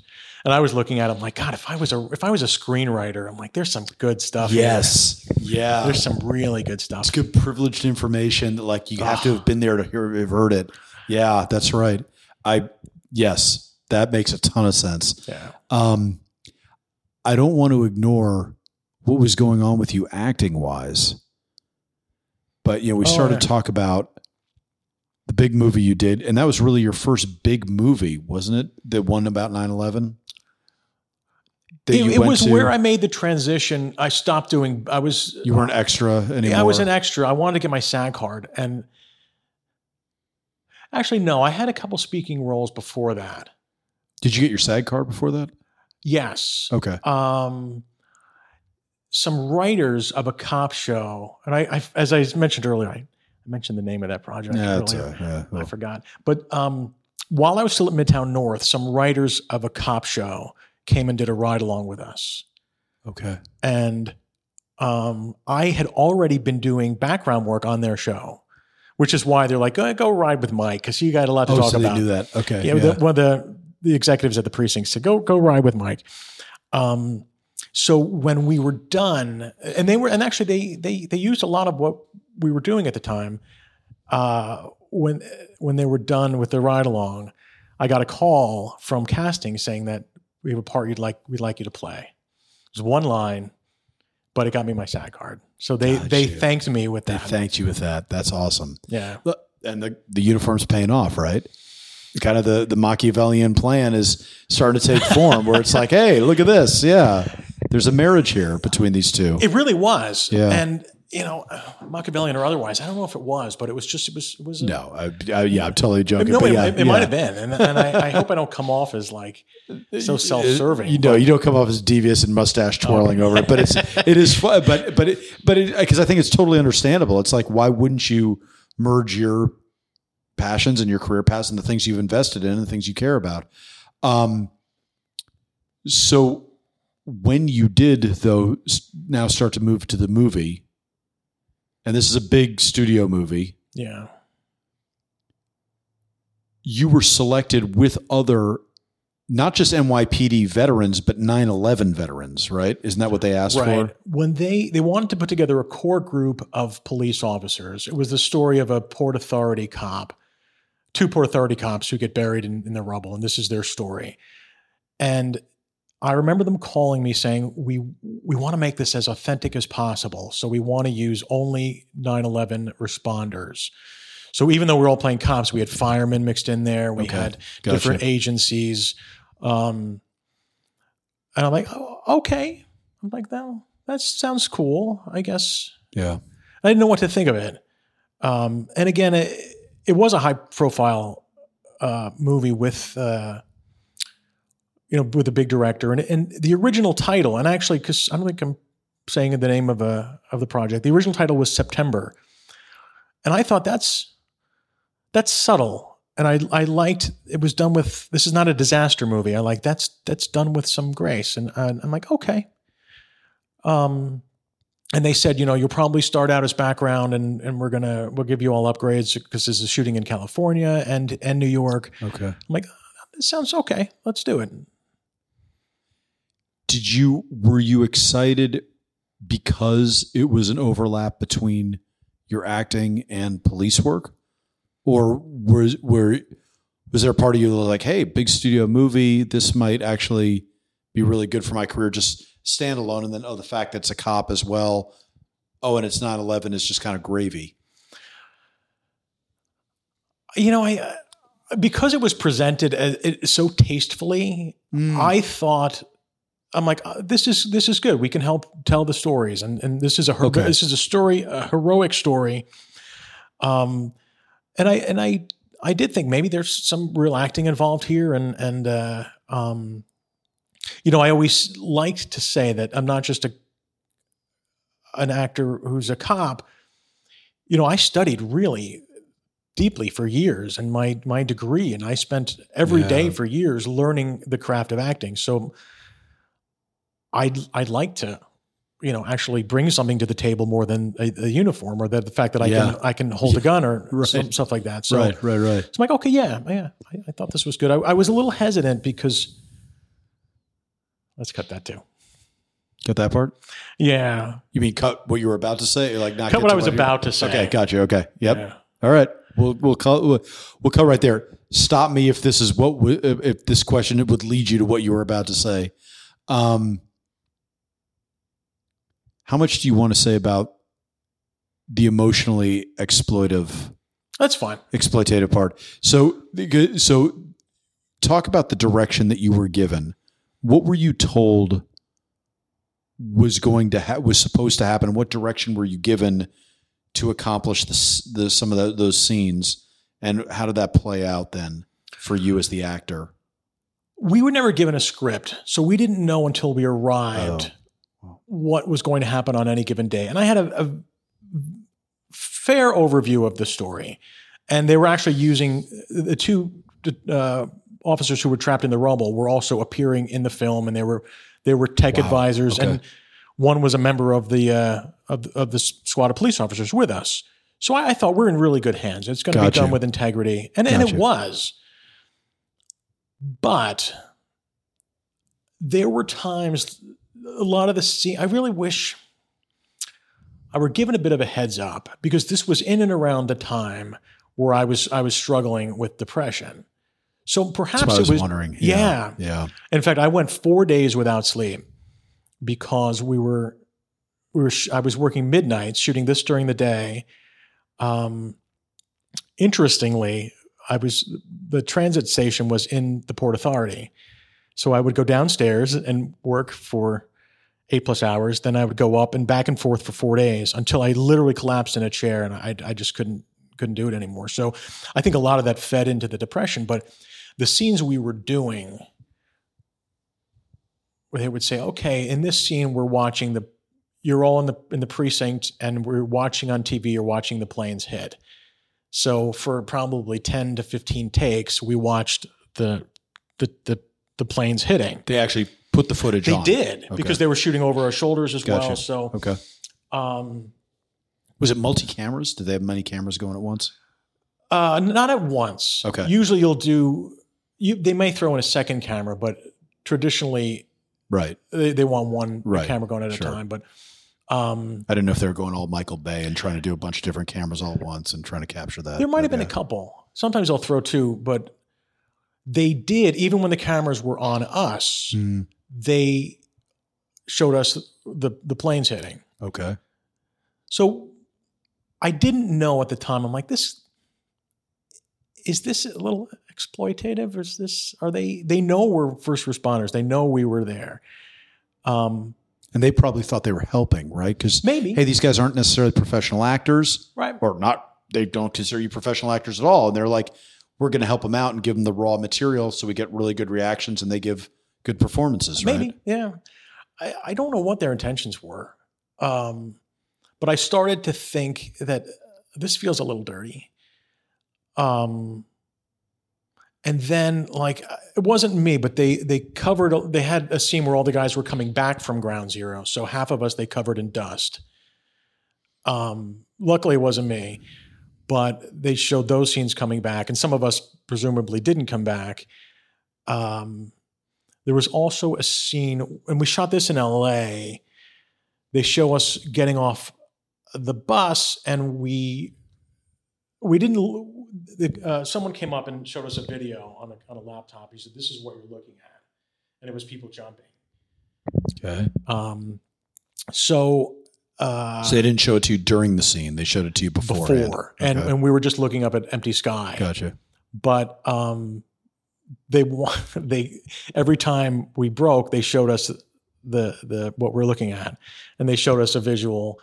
And you're doing this to the guy that was there, that was buried in rubble. He's there with me. I know the guy next to me. We worked at Midtown North together. I know where he was that day, and I started. I don't think I could articulate. I got a little wrapped up in like the coolness of it. And in fact, the director gave me a huge compliment. He pulled three of us and he goes, "You guys are from New York, right?" And he goes, that was really good. And I'm like, "Well, sorry, but there's a reason it's really good." But I was like, so good. The director just gave me this huge compliment. Right. It wasn't until now, years later, I'm a little more established. I'm a little older and wiser. I'm not appeasing people just for the sake of getting a breakthrough job. Yeah. That I can look back and even articulate publicly, as I did in an Instagram post, like that was emotional exploitation, and they shouldn't have done it. So I can see a young Chris Meyer doing that as a director before I entered the military, because you're going, yeah, the verisimilitude, the reality of it. You got the actual guys, blah, blah, blah. I can see it being well-intentioned artistry, run amok. What do you think the takeaway is, though? What would you caution people to do if they're doing that again? Do you think the moral of the story is, dude, don't use the actual fucking guys. Put actors in there. Because you don't, just because somebody's playing a butcher doesn't mean you have to cast a butcher. Right. Like, they're actors. Show them that, and you can have people as advisors. You can have people say, hey, on the day, this is what I was feeling. They can sit down and do a 3-hour conversation like this. Right. There's a lot of things you can do without subjecting the guys that were there to it. Right. Is that the moral, or do you think it's how you direct it? And because I'm just trying to think, as the director, big budget,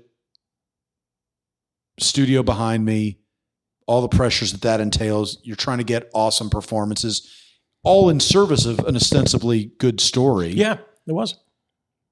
So you're going, okay, well then I want this acute degree of emotional truth. Like, how do you get that then? What do you think? If you're the director, what do you do? How do you direct that then? Honestly, it's a very, very fine line, even as an actor's point of view. It all depends on also the actor. Where does he draw it from? Because, I recently did a show where I had to cry. Mm-hmm. And I purposely drew from my own life because I needed it to be real. I wanted to draw from my own experience. So whether an actor's method is getting so entrenched in this character that you believe what he believes, and that's possible. That could be your method. Sure. Actually, there was it was a show about a fire that took place in Chicago. Mm-hmm. And my wife in the scene was wrapped up in bandages. Mm-hmm. And I had to cry at her bedside. So I pictured my stepdaughter. Mm-hmm. And it worked. All the tears came. So I think a lot depends on where you are in your emotional stability, because I was not in a good place. And I think even looking back, it was just the wrong time for me. If I was a stronger person, I would have been fine with it. I could have stepped in and out of it with no problem. That one really stuck with me. And I just, you're right. It could have been approached with integrity or with good intentions, but what might have been poorly executed. I, as the director, probably would have left it up to the actor to decide. I would have hired an actor who could go there however he chooses, but with the emotional stamina to step away from it when it was over.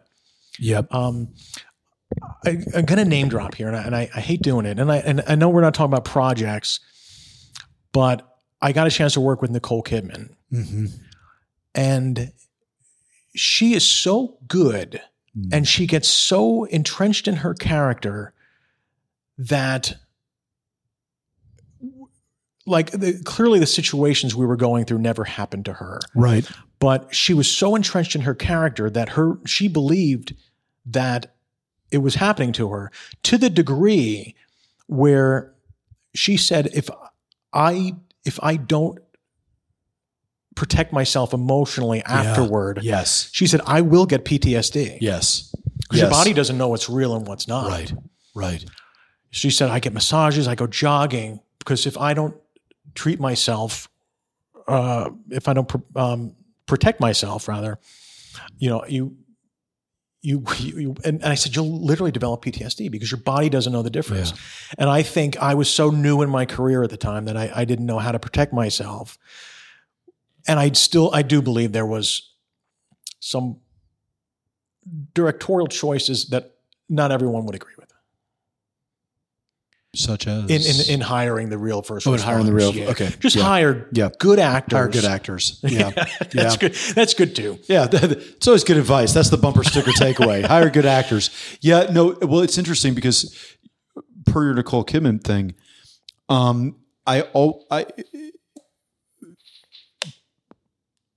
I think sometimes stars get bad raps for being divas or whatever, but I think it's, to that point, also important to go, sometimes if they had an emotional scene, they're going to have to take extra steps just the same way the star football player is going to have to treat himself a little bit differently than the guy that's been on the bench. Right. Same way guys that just came back from outside the wire, just saw contact, are going to get treated a little bit differently than guys that were sitting on the fob, stuffing their face in the chow hall. Like whoever it is, the man in the arena, whoever it is that's doing a lot of shit, if you're in the business, your job is to cater to them a little bit more because they're going to need a little bit of extra buffering. And I think sometimes, and I'm not one to stand up for the elites or the Hollywood aristocracy and all that, but I do think there is something in the acting, in the theatrical profession to go, hey, if you're going out there on a limb emotionally, do what you got to do. If you end up blowing up at the director because you're just in an emotionally fragile state, I think of what Ridley Scott said when he was interviewed about Russell Crowe after Gladiator came out, and somebody at the Times, or I forget where it was, like said, "Oh, isn't Russell Crowe very hard to work with?" And he's like, "All the great ones are." What do you think? I mean, they're trying to. I mean, he's the one carrying the fucking movie, right? Yeah. I mean, this is me saying it, not Ridley Scott, but I think he just said all the great ones are. But I mean, the implication being like, well, I'm asking him to go to these emotional places. So do I expect well-balanced, good equilibrium in his responses? Maybe not. He's probably could be a little fucking nuts. Yeah. But that's because he just slew somebody in the fucking arena, or a lion was trying to maul him 2 seconds ago. So yeah, he's going to be a little fucking frazzled. So, and I think sometimes to the civilian in the movie or theater space, it appears like, what a fucking asshole, what a diva. Can't you just be like any other guy on the conveyor belt working on the assembly line. It's like, well, no, because you're not working an assembly line. One person is emotionally anteing up so much more than everybody else that you go, yeah, all right, well, they're going to be a dick right now. I get it, right? That happens. You've worked at this point now with a lot of big talent and all that. I mean, does that bear out in your experience? Do you see that, hey, if they're willing to go to a place like, what's your level of expectation as a peer with them in a scene where, I get it. Like the camera's on them. This is their shot. They're being asked to ante up something. Right. I mean, how do you feel? Do you feel like, hey, you really shit on me? Like what's being a diva in your mind? I've luckily only had great experiences. That's and I've awesome. Worked with even some people who are notoriously difficult. But and I'm grateful for that because I'm like, hey, if he or she can do this, I even like going back to Nicole Kidman, I learned so much from her. There was a scene we shot where I'm looking at her, but she's behind the camera, and they could have put they could have taped a dot to the camera to show me where to look. Right.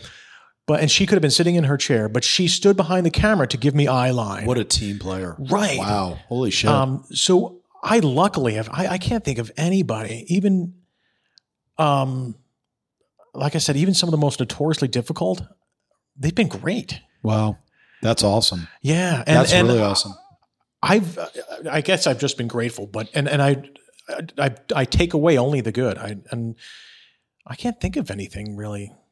That's incredible. Yeah. Let's talk about when you've finally got to break out of being a cop. Yeah.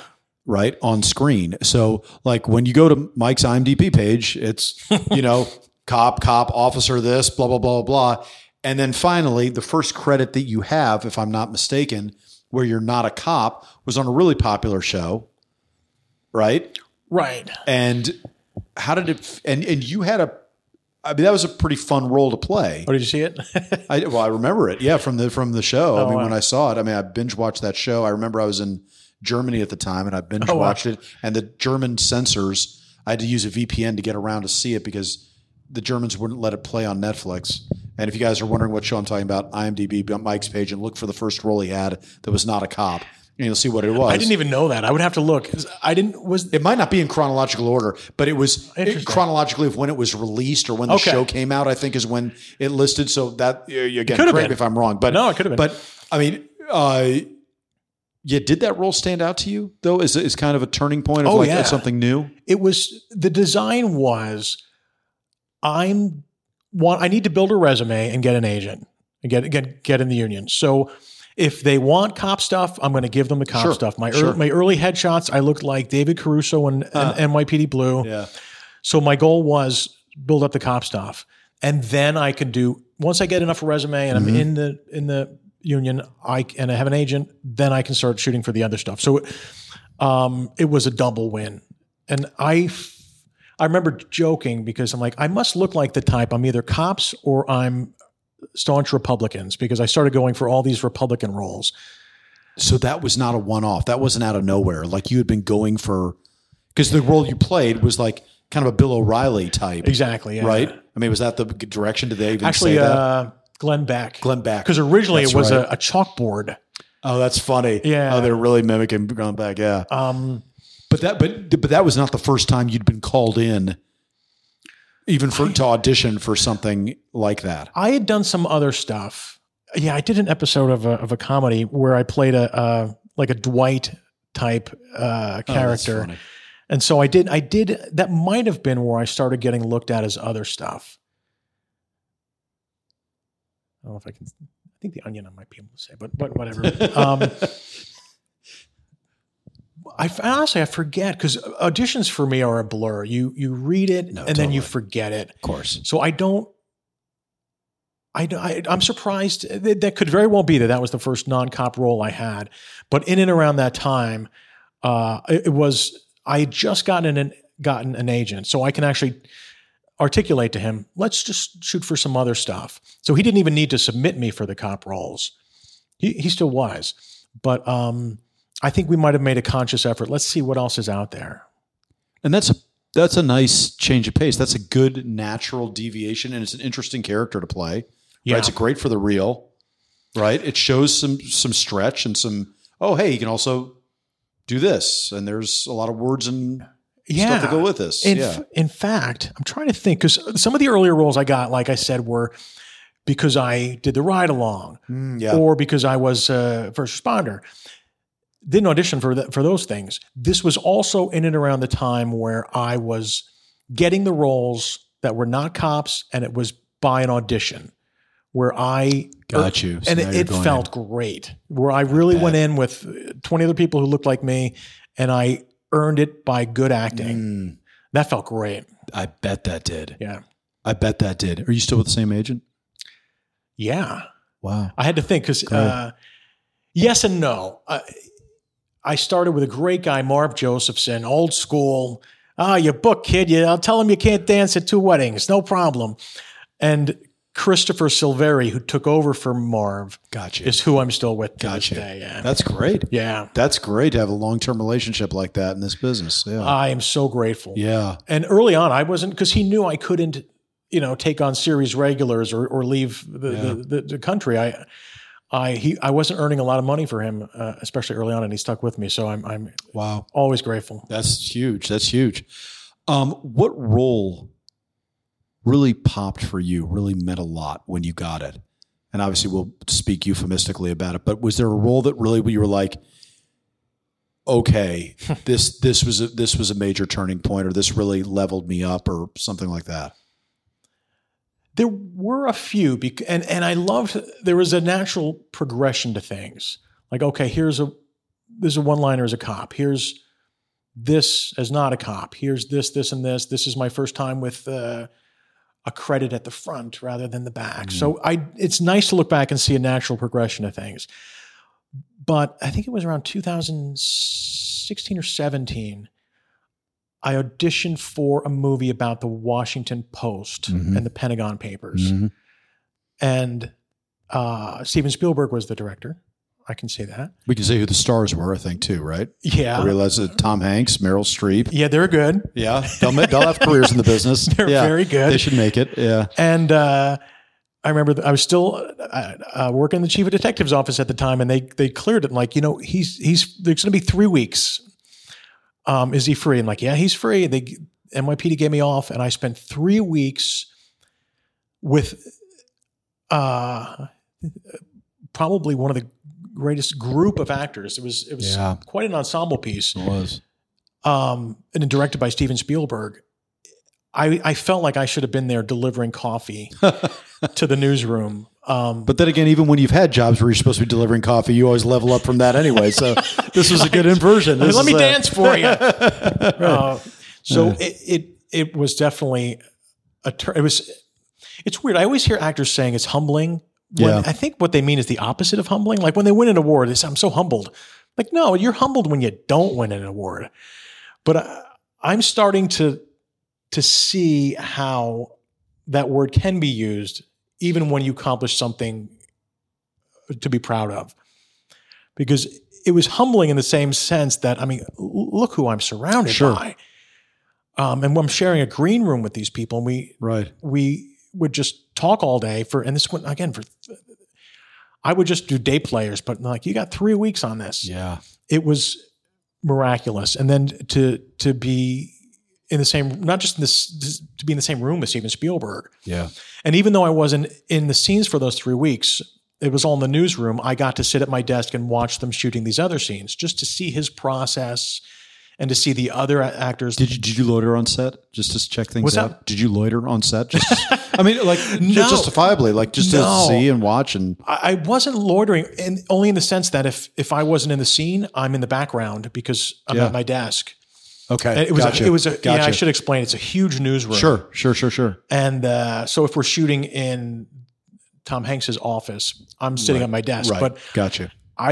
Even if I was I couldn't have been happier than if I was in that scene, because I got to watch, and then again, just to see their process, and like Meryl Streep stayed in character, whereas Tom Hanks didn't. he's one of the actors. At least for this, I was able to watch him kind of snapping it out, but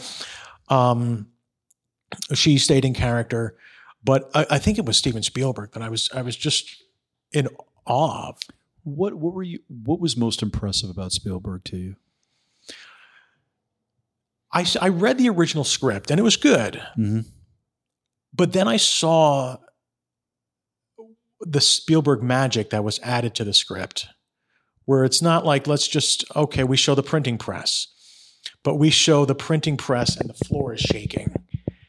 And it's like you can almost, like there's pixie dust in the air, but you can almost picture it through, like, I loved his movies like the Summer of '82 with E.T. and Poltergeist. Yeah, and, sure. And there was a great summer. It was that fall that went pretty bad. But right. I was able to kind of see it through those eyes, the eyes of a fan. But I saw what was added to the script, and I know that was Steven Spielberg's input, because it was just like a little touch of magic thrown into it. Did you see dailies on that? No. Did you watch the dailies? No. So you really only saw this when the movie came out, right? What about on set? Were you impressed with him on set? Was Absolutely. There what was special about him? What's in your experience? What makes him great? Forget about the end product, but just on set, what makes him great? It's a business for him. So he's got a process. Like, you'll come in and even though I'm a minor character in, it's going to also have to do with budget too, but all of us were given training. I played an editor. So I was given several days worth of training just on how to edit a newspaper. Mm-hmm. Just that level of detail. And I had to write the headline of the release of the Pentagon Papers. So he had me practice on just how to write that, which is great. And that's just one aspect of it. But where I'm going, the amount of detail, but also he knew exactly what he wanted. He had an assistant director who kind of do some staging. We're going to loosely, this is what it might look like. But he came in and he just made decisions. You're doing this, you're doing that. For the actors, like, hey, for the actors. Yeah. Okay. You're waiting for this guy. I had a question. It's like, yes, that's what's happening. I did a take where I'm like, are we really doing this? And I exhaled and I'm like, I don't know if we should do this. And he just says, try it without the exhale, which is his way of saying, yeah, don't do that. Don't do that. But I wasn't like crushed and it didn't freak me out. Right. And so then his bedside manner was good. His bedside manner. And he literally, while he was giving instruction, he had his hand on my shoulder. And I'm like, Steven Spielberg's literally giving me a pat on the back. It can put me completely at ease. Maybe he's aware, I'm sure he's aware of his legendary status, but he put me completely at ease. But I was so impressed by the fact that his decisions were quick and methodical. There was none of like, oh, what should we do? Maybe we'll try. It was direct. He used the old time. He didn't use his thumb and fingers to make the frame. He used, I guess it's like a loop. Yeah. But he looked at the shot through the loop. Wow. So there was an element of old school. It was everything. Every now and then he would be telling stories. So a couple from the set of Jaws, which don't quote me, but he was talking about when somebody came here, and I'm like, who am I? How did this happen? Wow. It was just from top to bottom. It was just an amazing experience. So I know, I think I might have said this before on the show, but Sidney Lumet, in his autobiography, says that he always tried to make sure that his sets, this is his direct quote, and I always loved it because I think it's the best way to run any kind of production in the theater or film space. But he said the sets were always filled with laughter and concentration. How would you characterize the set that Spielberg runs? I wouldn't say there was much laughter. And it wasn't because it wasn't fun. It sure was. But it was very reverential. It was even, these are the best actors in the business. and all of them were yes, sir, no, sir to him. Wow. It was, and also the material is actually some of it was a little lighthearted. But it was, yeah, you know what? Maybe I'm about to correct what I just said, because there were moments where we did laugh, but the tone of it was very serious and very professional. It was very 9 to 5. There was no panic. Again, to name drop, I had also done a Scorsese film, and everyone just spoke at a very low volume. And it was as if like, okay, we're now going to do this. Like you don't want to disturb the scene. You want to make sure everybody's like right there and we're all serving what's going on. There's just, and I'm sure it's set by Mr. Scorsese, that it's just, this is the tone on one of his sets. And I've only done one film for him, but this is how we all, no, I'm sorry, I did two. I was, I can't believe I forgot one, and both sorry, we can't say what they are anyway. So it's all right. Yeah. And both were exactly the same. And it was just, and even we had the same assistant director on both the films, the Spielberg film and the Scorsese film. Oh, really? But the tones were very different. But interesting.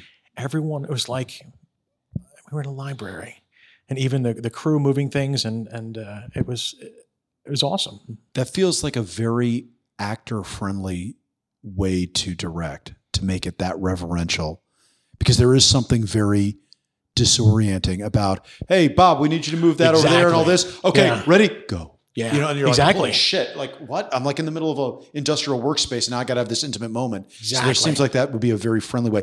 Spielberg wasn't like that, though. He wasn't that quiet. He was more, it was, you said reverential? Yeah, only it was just so professional. But I also think, I mean, nobody was like, you know, I'm sure Animal House was shot under different circumstances, but things like that, this was all just so professional. And I was really pleased to see all of the other actors who one might expect an ego from had none of it. And again, I remember just seeing this, some of the top actors in the world saying, "Oh, yes, sir. Yes, sir." And there's like decorum. There was a decorum. And it was just, again, a lot goes on down to budget, because the amount of detail, even if you looked at the desks, there were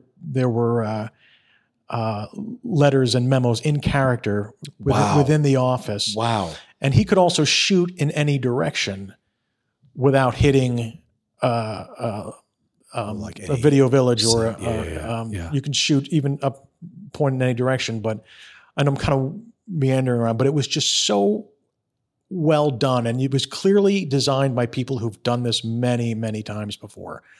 And because he's done like War of the Worlds, this is a walk in the park. This is about people, and this is nothing. So it was very 9 to 5. Do you think there was something else to the fact that it was supposed to be a newsroom? So there needs to be a sense of camaraderie, and therefore it's important that star or no star, you guys got to spend time together. Yeah. Like, right? Like, do you think that was a conscious effort to make sure that there's some rapport building so we understand the hierarchy of the newsroom? Definitely. And we've interacted in that space. Definitely. Right. So it translates onto screen. In fact, we had, I think it was at least a couple days, and it wasn't just me who got the training on how to edit a newspaper, even like the little symbols that are used. But in the first couple days, actually they gave me the wrong time and I was late, and I walked in on one of the writers of the Washington Post talking to the cast. And as soon as I walked in, and they said, "Now he is your enemy." He's explaining the hierarchy. He's your enemy. He is your copy. He's your copy chief. So he's going to correct what you write. And I sat next to this woman, and she's very mild mannered, and she's listening. And we all just talked about the different relationships and like you said, the hierarchy. She's just in a baseball cap, and we're just talking. And I just realized, oh, that's Jessie Mueller. She just won a Tony for Beautiful. On Broadway. And everyone is just so down to earth. And I'm like, again, who am I to be here? But we received a lot of, a couple days. Yeah. Yeah. But it wasn't necessary. We didn't, that was just an added touch. For all of this film and TV stuff that you've started to do at a increasingly higher and higher level, What about theater? Have you done theater? Have you made it back to theater? I haven't. All the time I was a cop, I really couldn't. Yeah, you can't commit take to the that. time off. Yeah. Yeah. And then I joined Equity, which was good and bad, but I'm now kind of pigeonholing myself to I joined Equity when I was on the job, so I couldn't just hop onto Broadway at the top level. I should have allowed myself more time to return to theater at the community level and things like that. But now I'm looking to do it again. I think it's time, but also you got a strike, so that helps too. Yeah. And you're out and you're not doing the job anymore. So yeah. Exactly. And I'm open to it. And I've had some auditions. I just read for Little Shop of Horrors. Oh, that's cool. And I'm still taking some voice classes and acting in song classes, which are really paying off. I think they're actually very cool. Where are you doing classes? Actually, I'm doing, Randy Graff, who was in the original company of Les Miserables. She teaches of acting in song class. So that was not by accident, I'm assuming. Nope. Yeah. No. In fact, all of my voice teachers have been in the show. But even the ones at Montclair State? No, I'm sorry. Okay, except for no, just the private voice teachers. Gotcha. Actually, except for one. But I wanted to sharpen my audition technique in musical theater. And I actually kind of lost I think I lost my perspective a bit. And actually, she helped me out a lot because I'm thinking, again, musical theater to me is these big grand gestures and you're playing for 2,000 seats. And she's the one that really kind of reminded me that no, acting is acting. And if the gesture comes out of your acting, that's good. And then it's meant to be, it's organic. Yeah. And I look back at her, there's a video of her performance in Les Miserables, and I'm like, there's no grand gestures like I thought she was doing. And so all of that, I think a lot of my training in movie and TV, which is all on the job training for the most part, is interestingly paying off as that's now prepared me for musical theater because that's, I think the style musical theater has gone is it's the same style as movies and TV, which is much more subtle, much more real. Either that or I'm just thinking they're separate crafts when they're not. Yeah. Yeah. Well, it's a hell of a testament to where your career has gone that you're getting Broadway auditions, though, and just getting your hat in the ring all ready for that. Because like we talked about before the show, like who knows where live performance is going and what kind of growth industry that might be if AI takes off and all that, my own pet theory. But I'm sitting here literally having angel and devil moments because I'm like, do I keep this going? We've been going for 3.5 hours. No way. This is fucking awesome. Who's going to listen to this? Seriously. Anyone listening now, thank you. Your mom's going to listen. That's it. She's going to listen. No, listen. But it's been effortless. I mean, this has been fucking phenomenal. It's so goddamn interesting on the police and the Leo side, the personal side, and then of course the artistic side. I can't end this interview though without talking about Sentinels. So let's talk about that and where the idea came from and the execution of that. First off, did you go back to training, voice training in prep for the album, or were you already in training? Were you already going back to classes at that point? I hadn't, but in hindsight, I think I should have. You think so? Because I hear things on it where I'm like, a good voice teacher probably would have pushed that vowel a little more forward and things like that. Interesting. Yeah. Okay. But are you happy with it? I am. Yeah, I am for the most part. It took long enough. Like I said a couple times, it took 10 years. So if I'm not happy with it, then there's something wrong because I had so much time to correct anything that I am. And looking back, it actually tells the story of that, the 10-year period as well. So I have no problem with the fact that it took so long. I mean, and it's from a personal standpoint as well. I forget if it was even here before we talked or on here, because we've been talking for so long, that it defines a period in my life. Yeah. One of those songs, I was inspired to record it at a funeral. So that to me reminds me of that funeral. You recorded it at the No. funeral? I was the song itself. It came from the funeral. Yeah. Okay, gotcha. Yeah. I was like, God, this is such a beautiful song. I kind of want to do something with it, and actually was able to channel that energy into something. It's a really good focus when you just have creative energy that you don't know what to do with, because when you're producing and recording and singing and doing the orchestrations and the arrangements, it's so time consuming that, and I don't recommend it. Looking back, hire people for these things so you can focus on one thing, but it really allows you to channel creative energy into one direction, for where it takes it could take a year for a 3.5 minute song. Yeah. I also didn't have the benefit of a full orchestra. So I outsourced, especially during the pandemic. I was like, all these musicians are home. So there's this great piano player, great guitarist, this great Julian pipes player who normally plays for the Lord of the Rings Symphony. He's available now. So I was able to record remotely and bring all these people into one track. So for you, what did you know what the album was going to be when you started off on the 10-year journey? No. In fact, it changed direction. It was originally going to be all New York-based songs. It was going to be sort of a tribute to New York.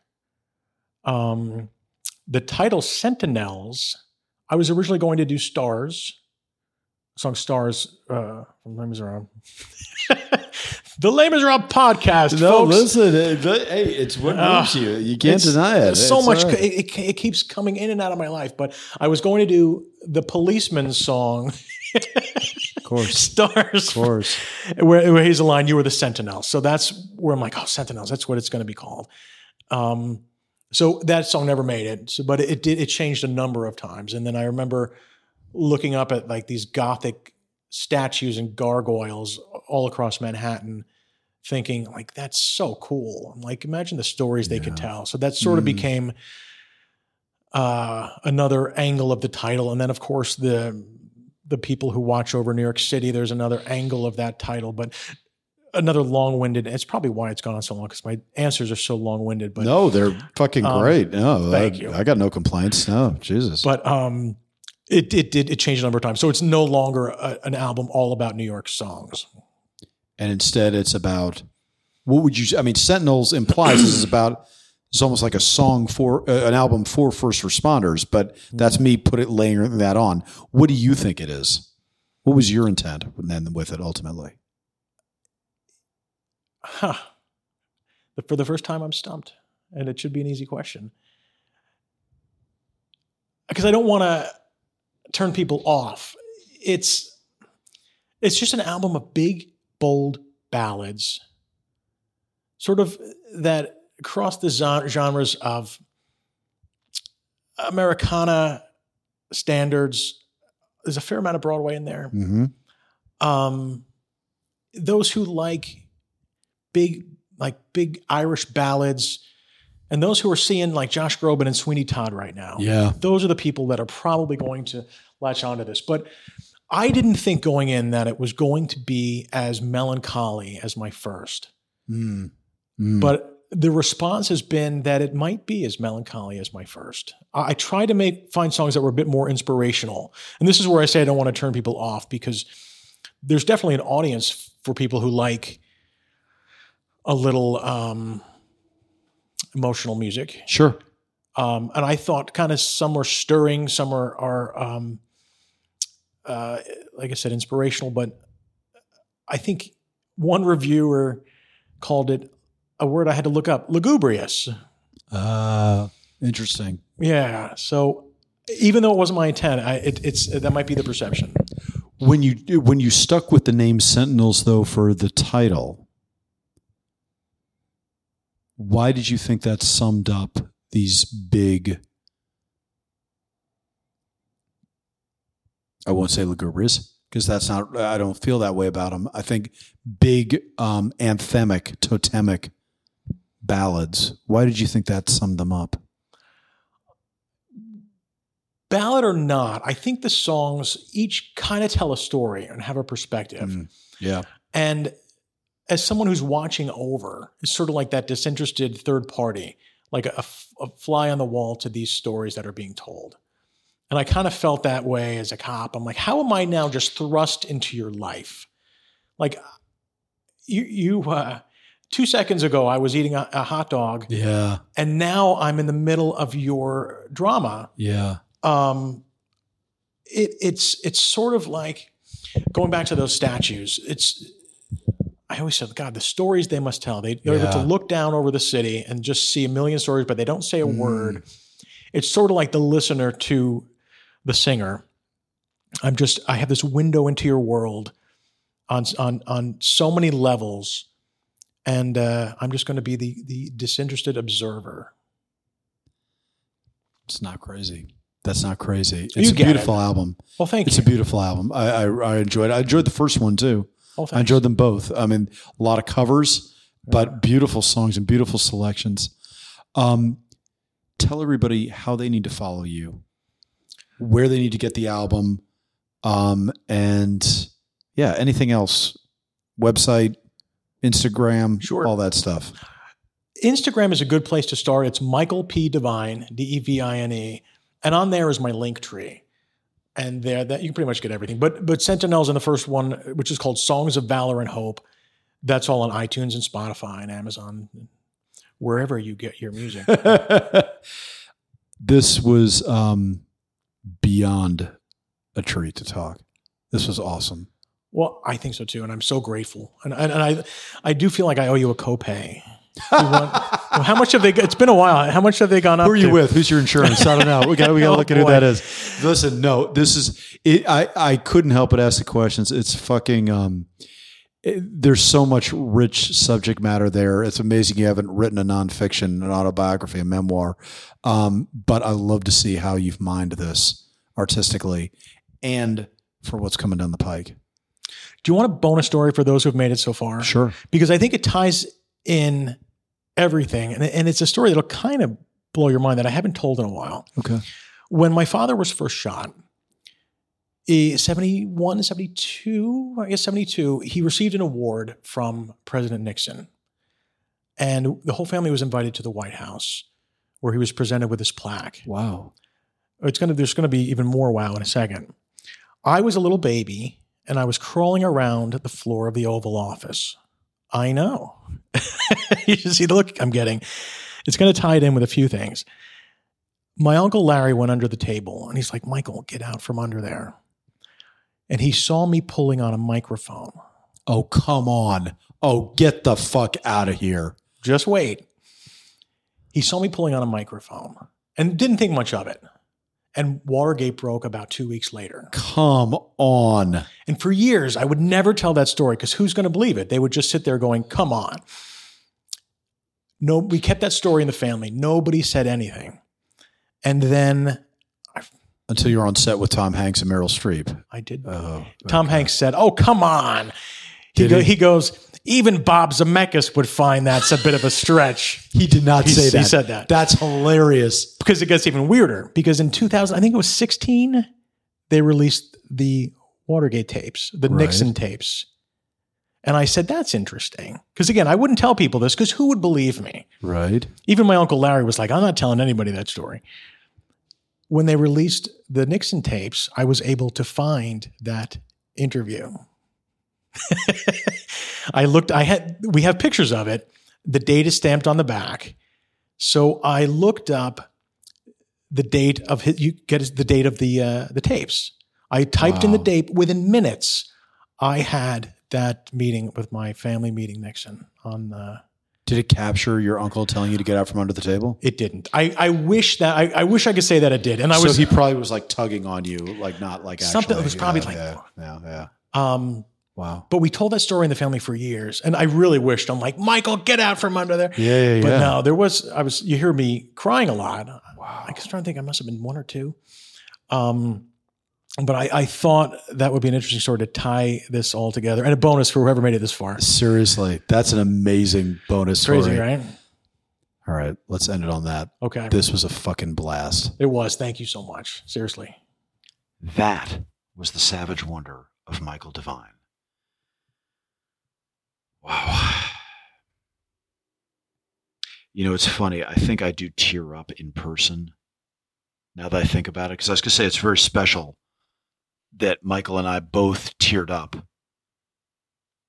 at different points and sometimes at the same points in that episode. But now that I think about it, I think that happens a lot when we're in person. We do go shades deeper, and it's incredibly moving to see people's reactions up close. Anyway, this was an unbelievable episode. I need to thank Mike for taking the time to come out to Cornwall.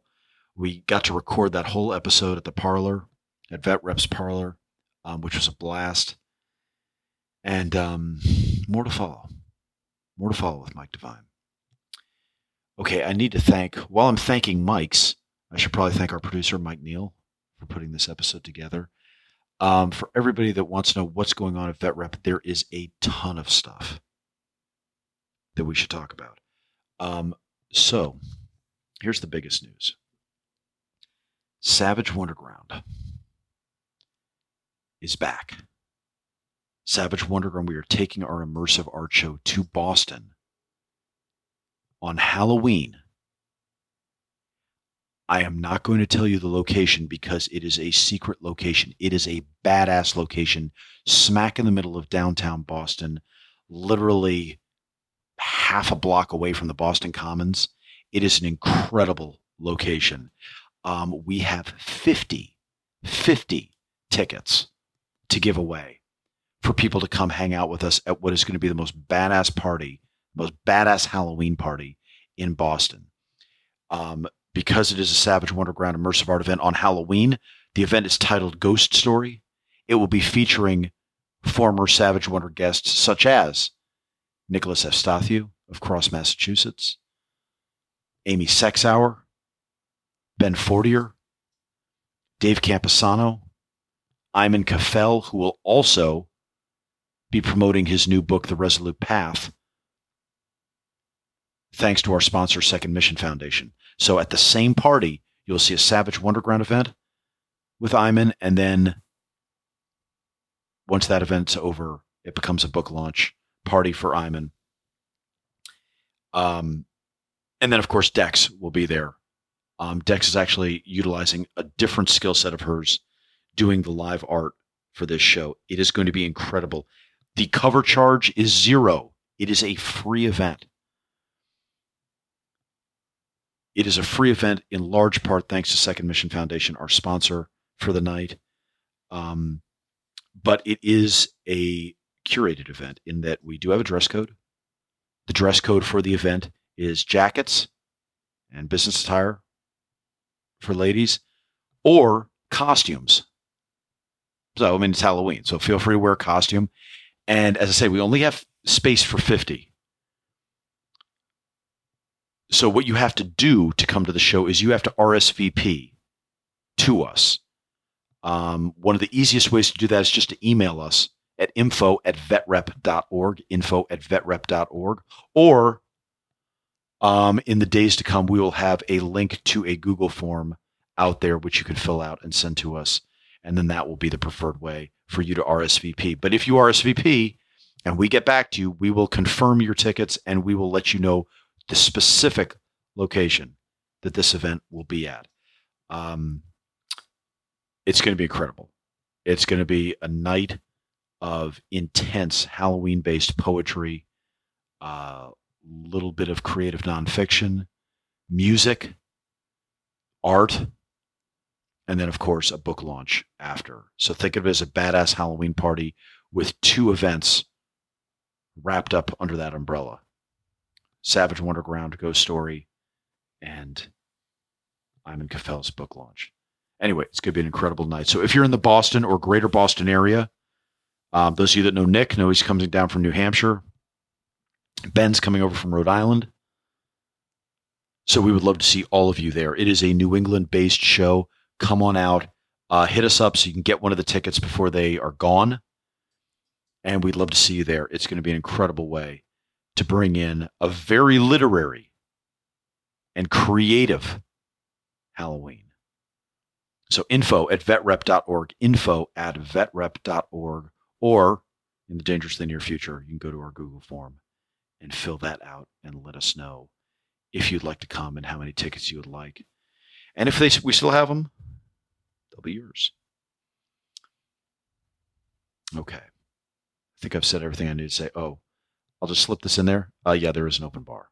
The rumors are true. I'm not going to lie. We're going to hit you up for donations when you get there. Guys, we got to cover an open bar. But open bar, finger foods, it's going to be badass. I mean, if you're looking for a swank night out that is free, and okay, you give a donation at the end or whatever, we're right on it. The event is, within a football field of great parking. So just a great excuse to have a great night out in Boston. So we love having these road games and going out and seeing everybody in different towns. So if you're in the Boston, New England area, it's worth the trip in to do this. It's going to be an incredible night. So can't wait to see you guys there. But again, highly selective night because we only have 50 seats. So first come, first serve. Okay. I thanked Mike Neal already, which normally I don't do till after, but I already got that out of the way just because we were thanking people named Michael that had helped us out in the past week. So I'll thank Mike Devine again and say on behalf of everyone at Veterans Repertory Theater, thanks for tuning in. We always appreciate you guys listening. And we will see you next time as we explore the savage wonder of veterans in the arts.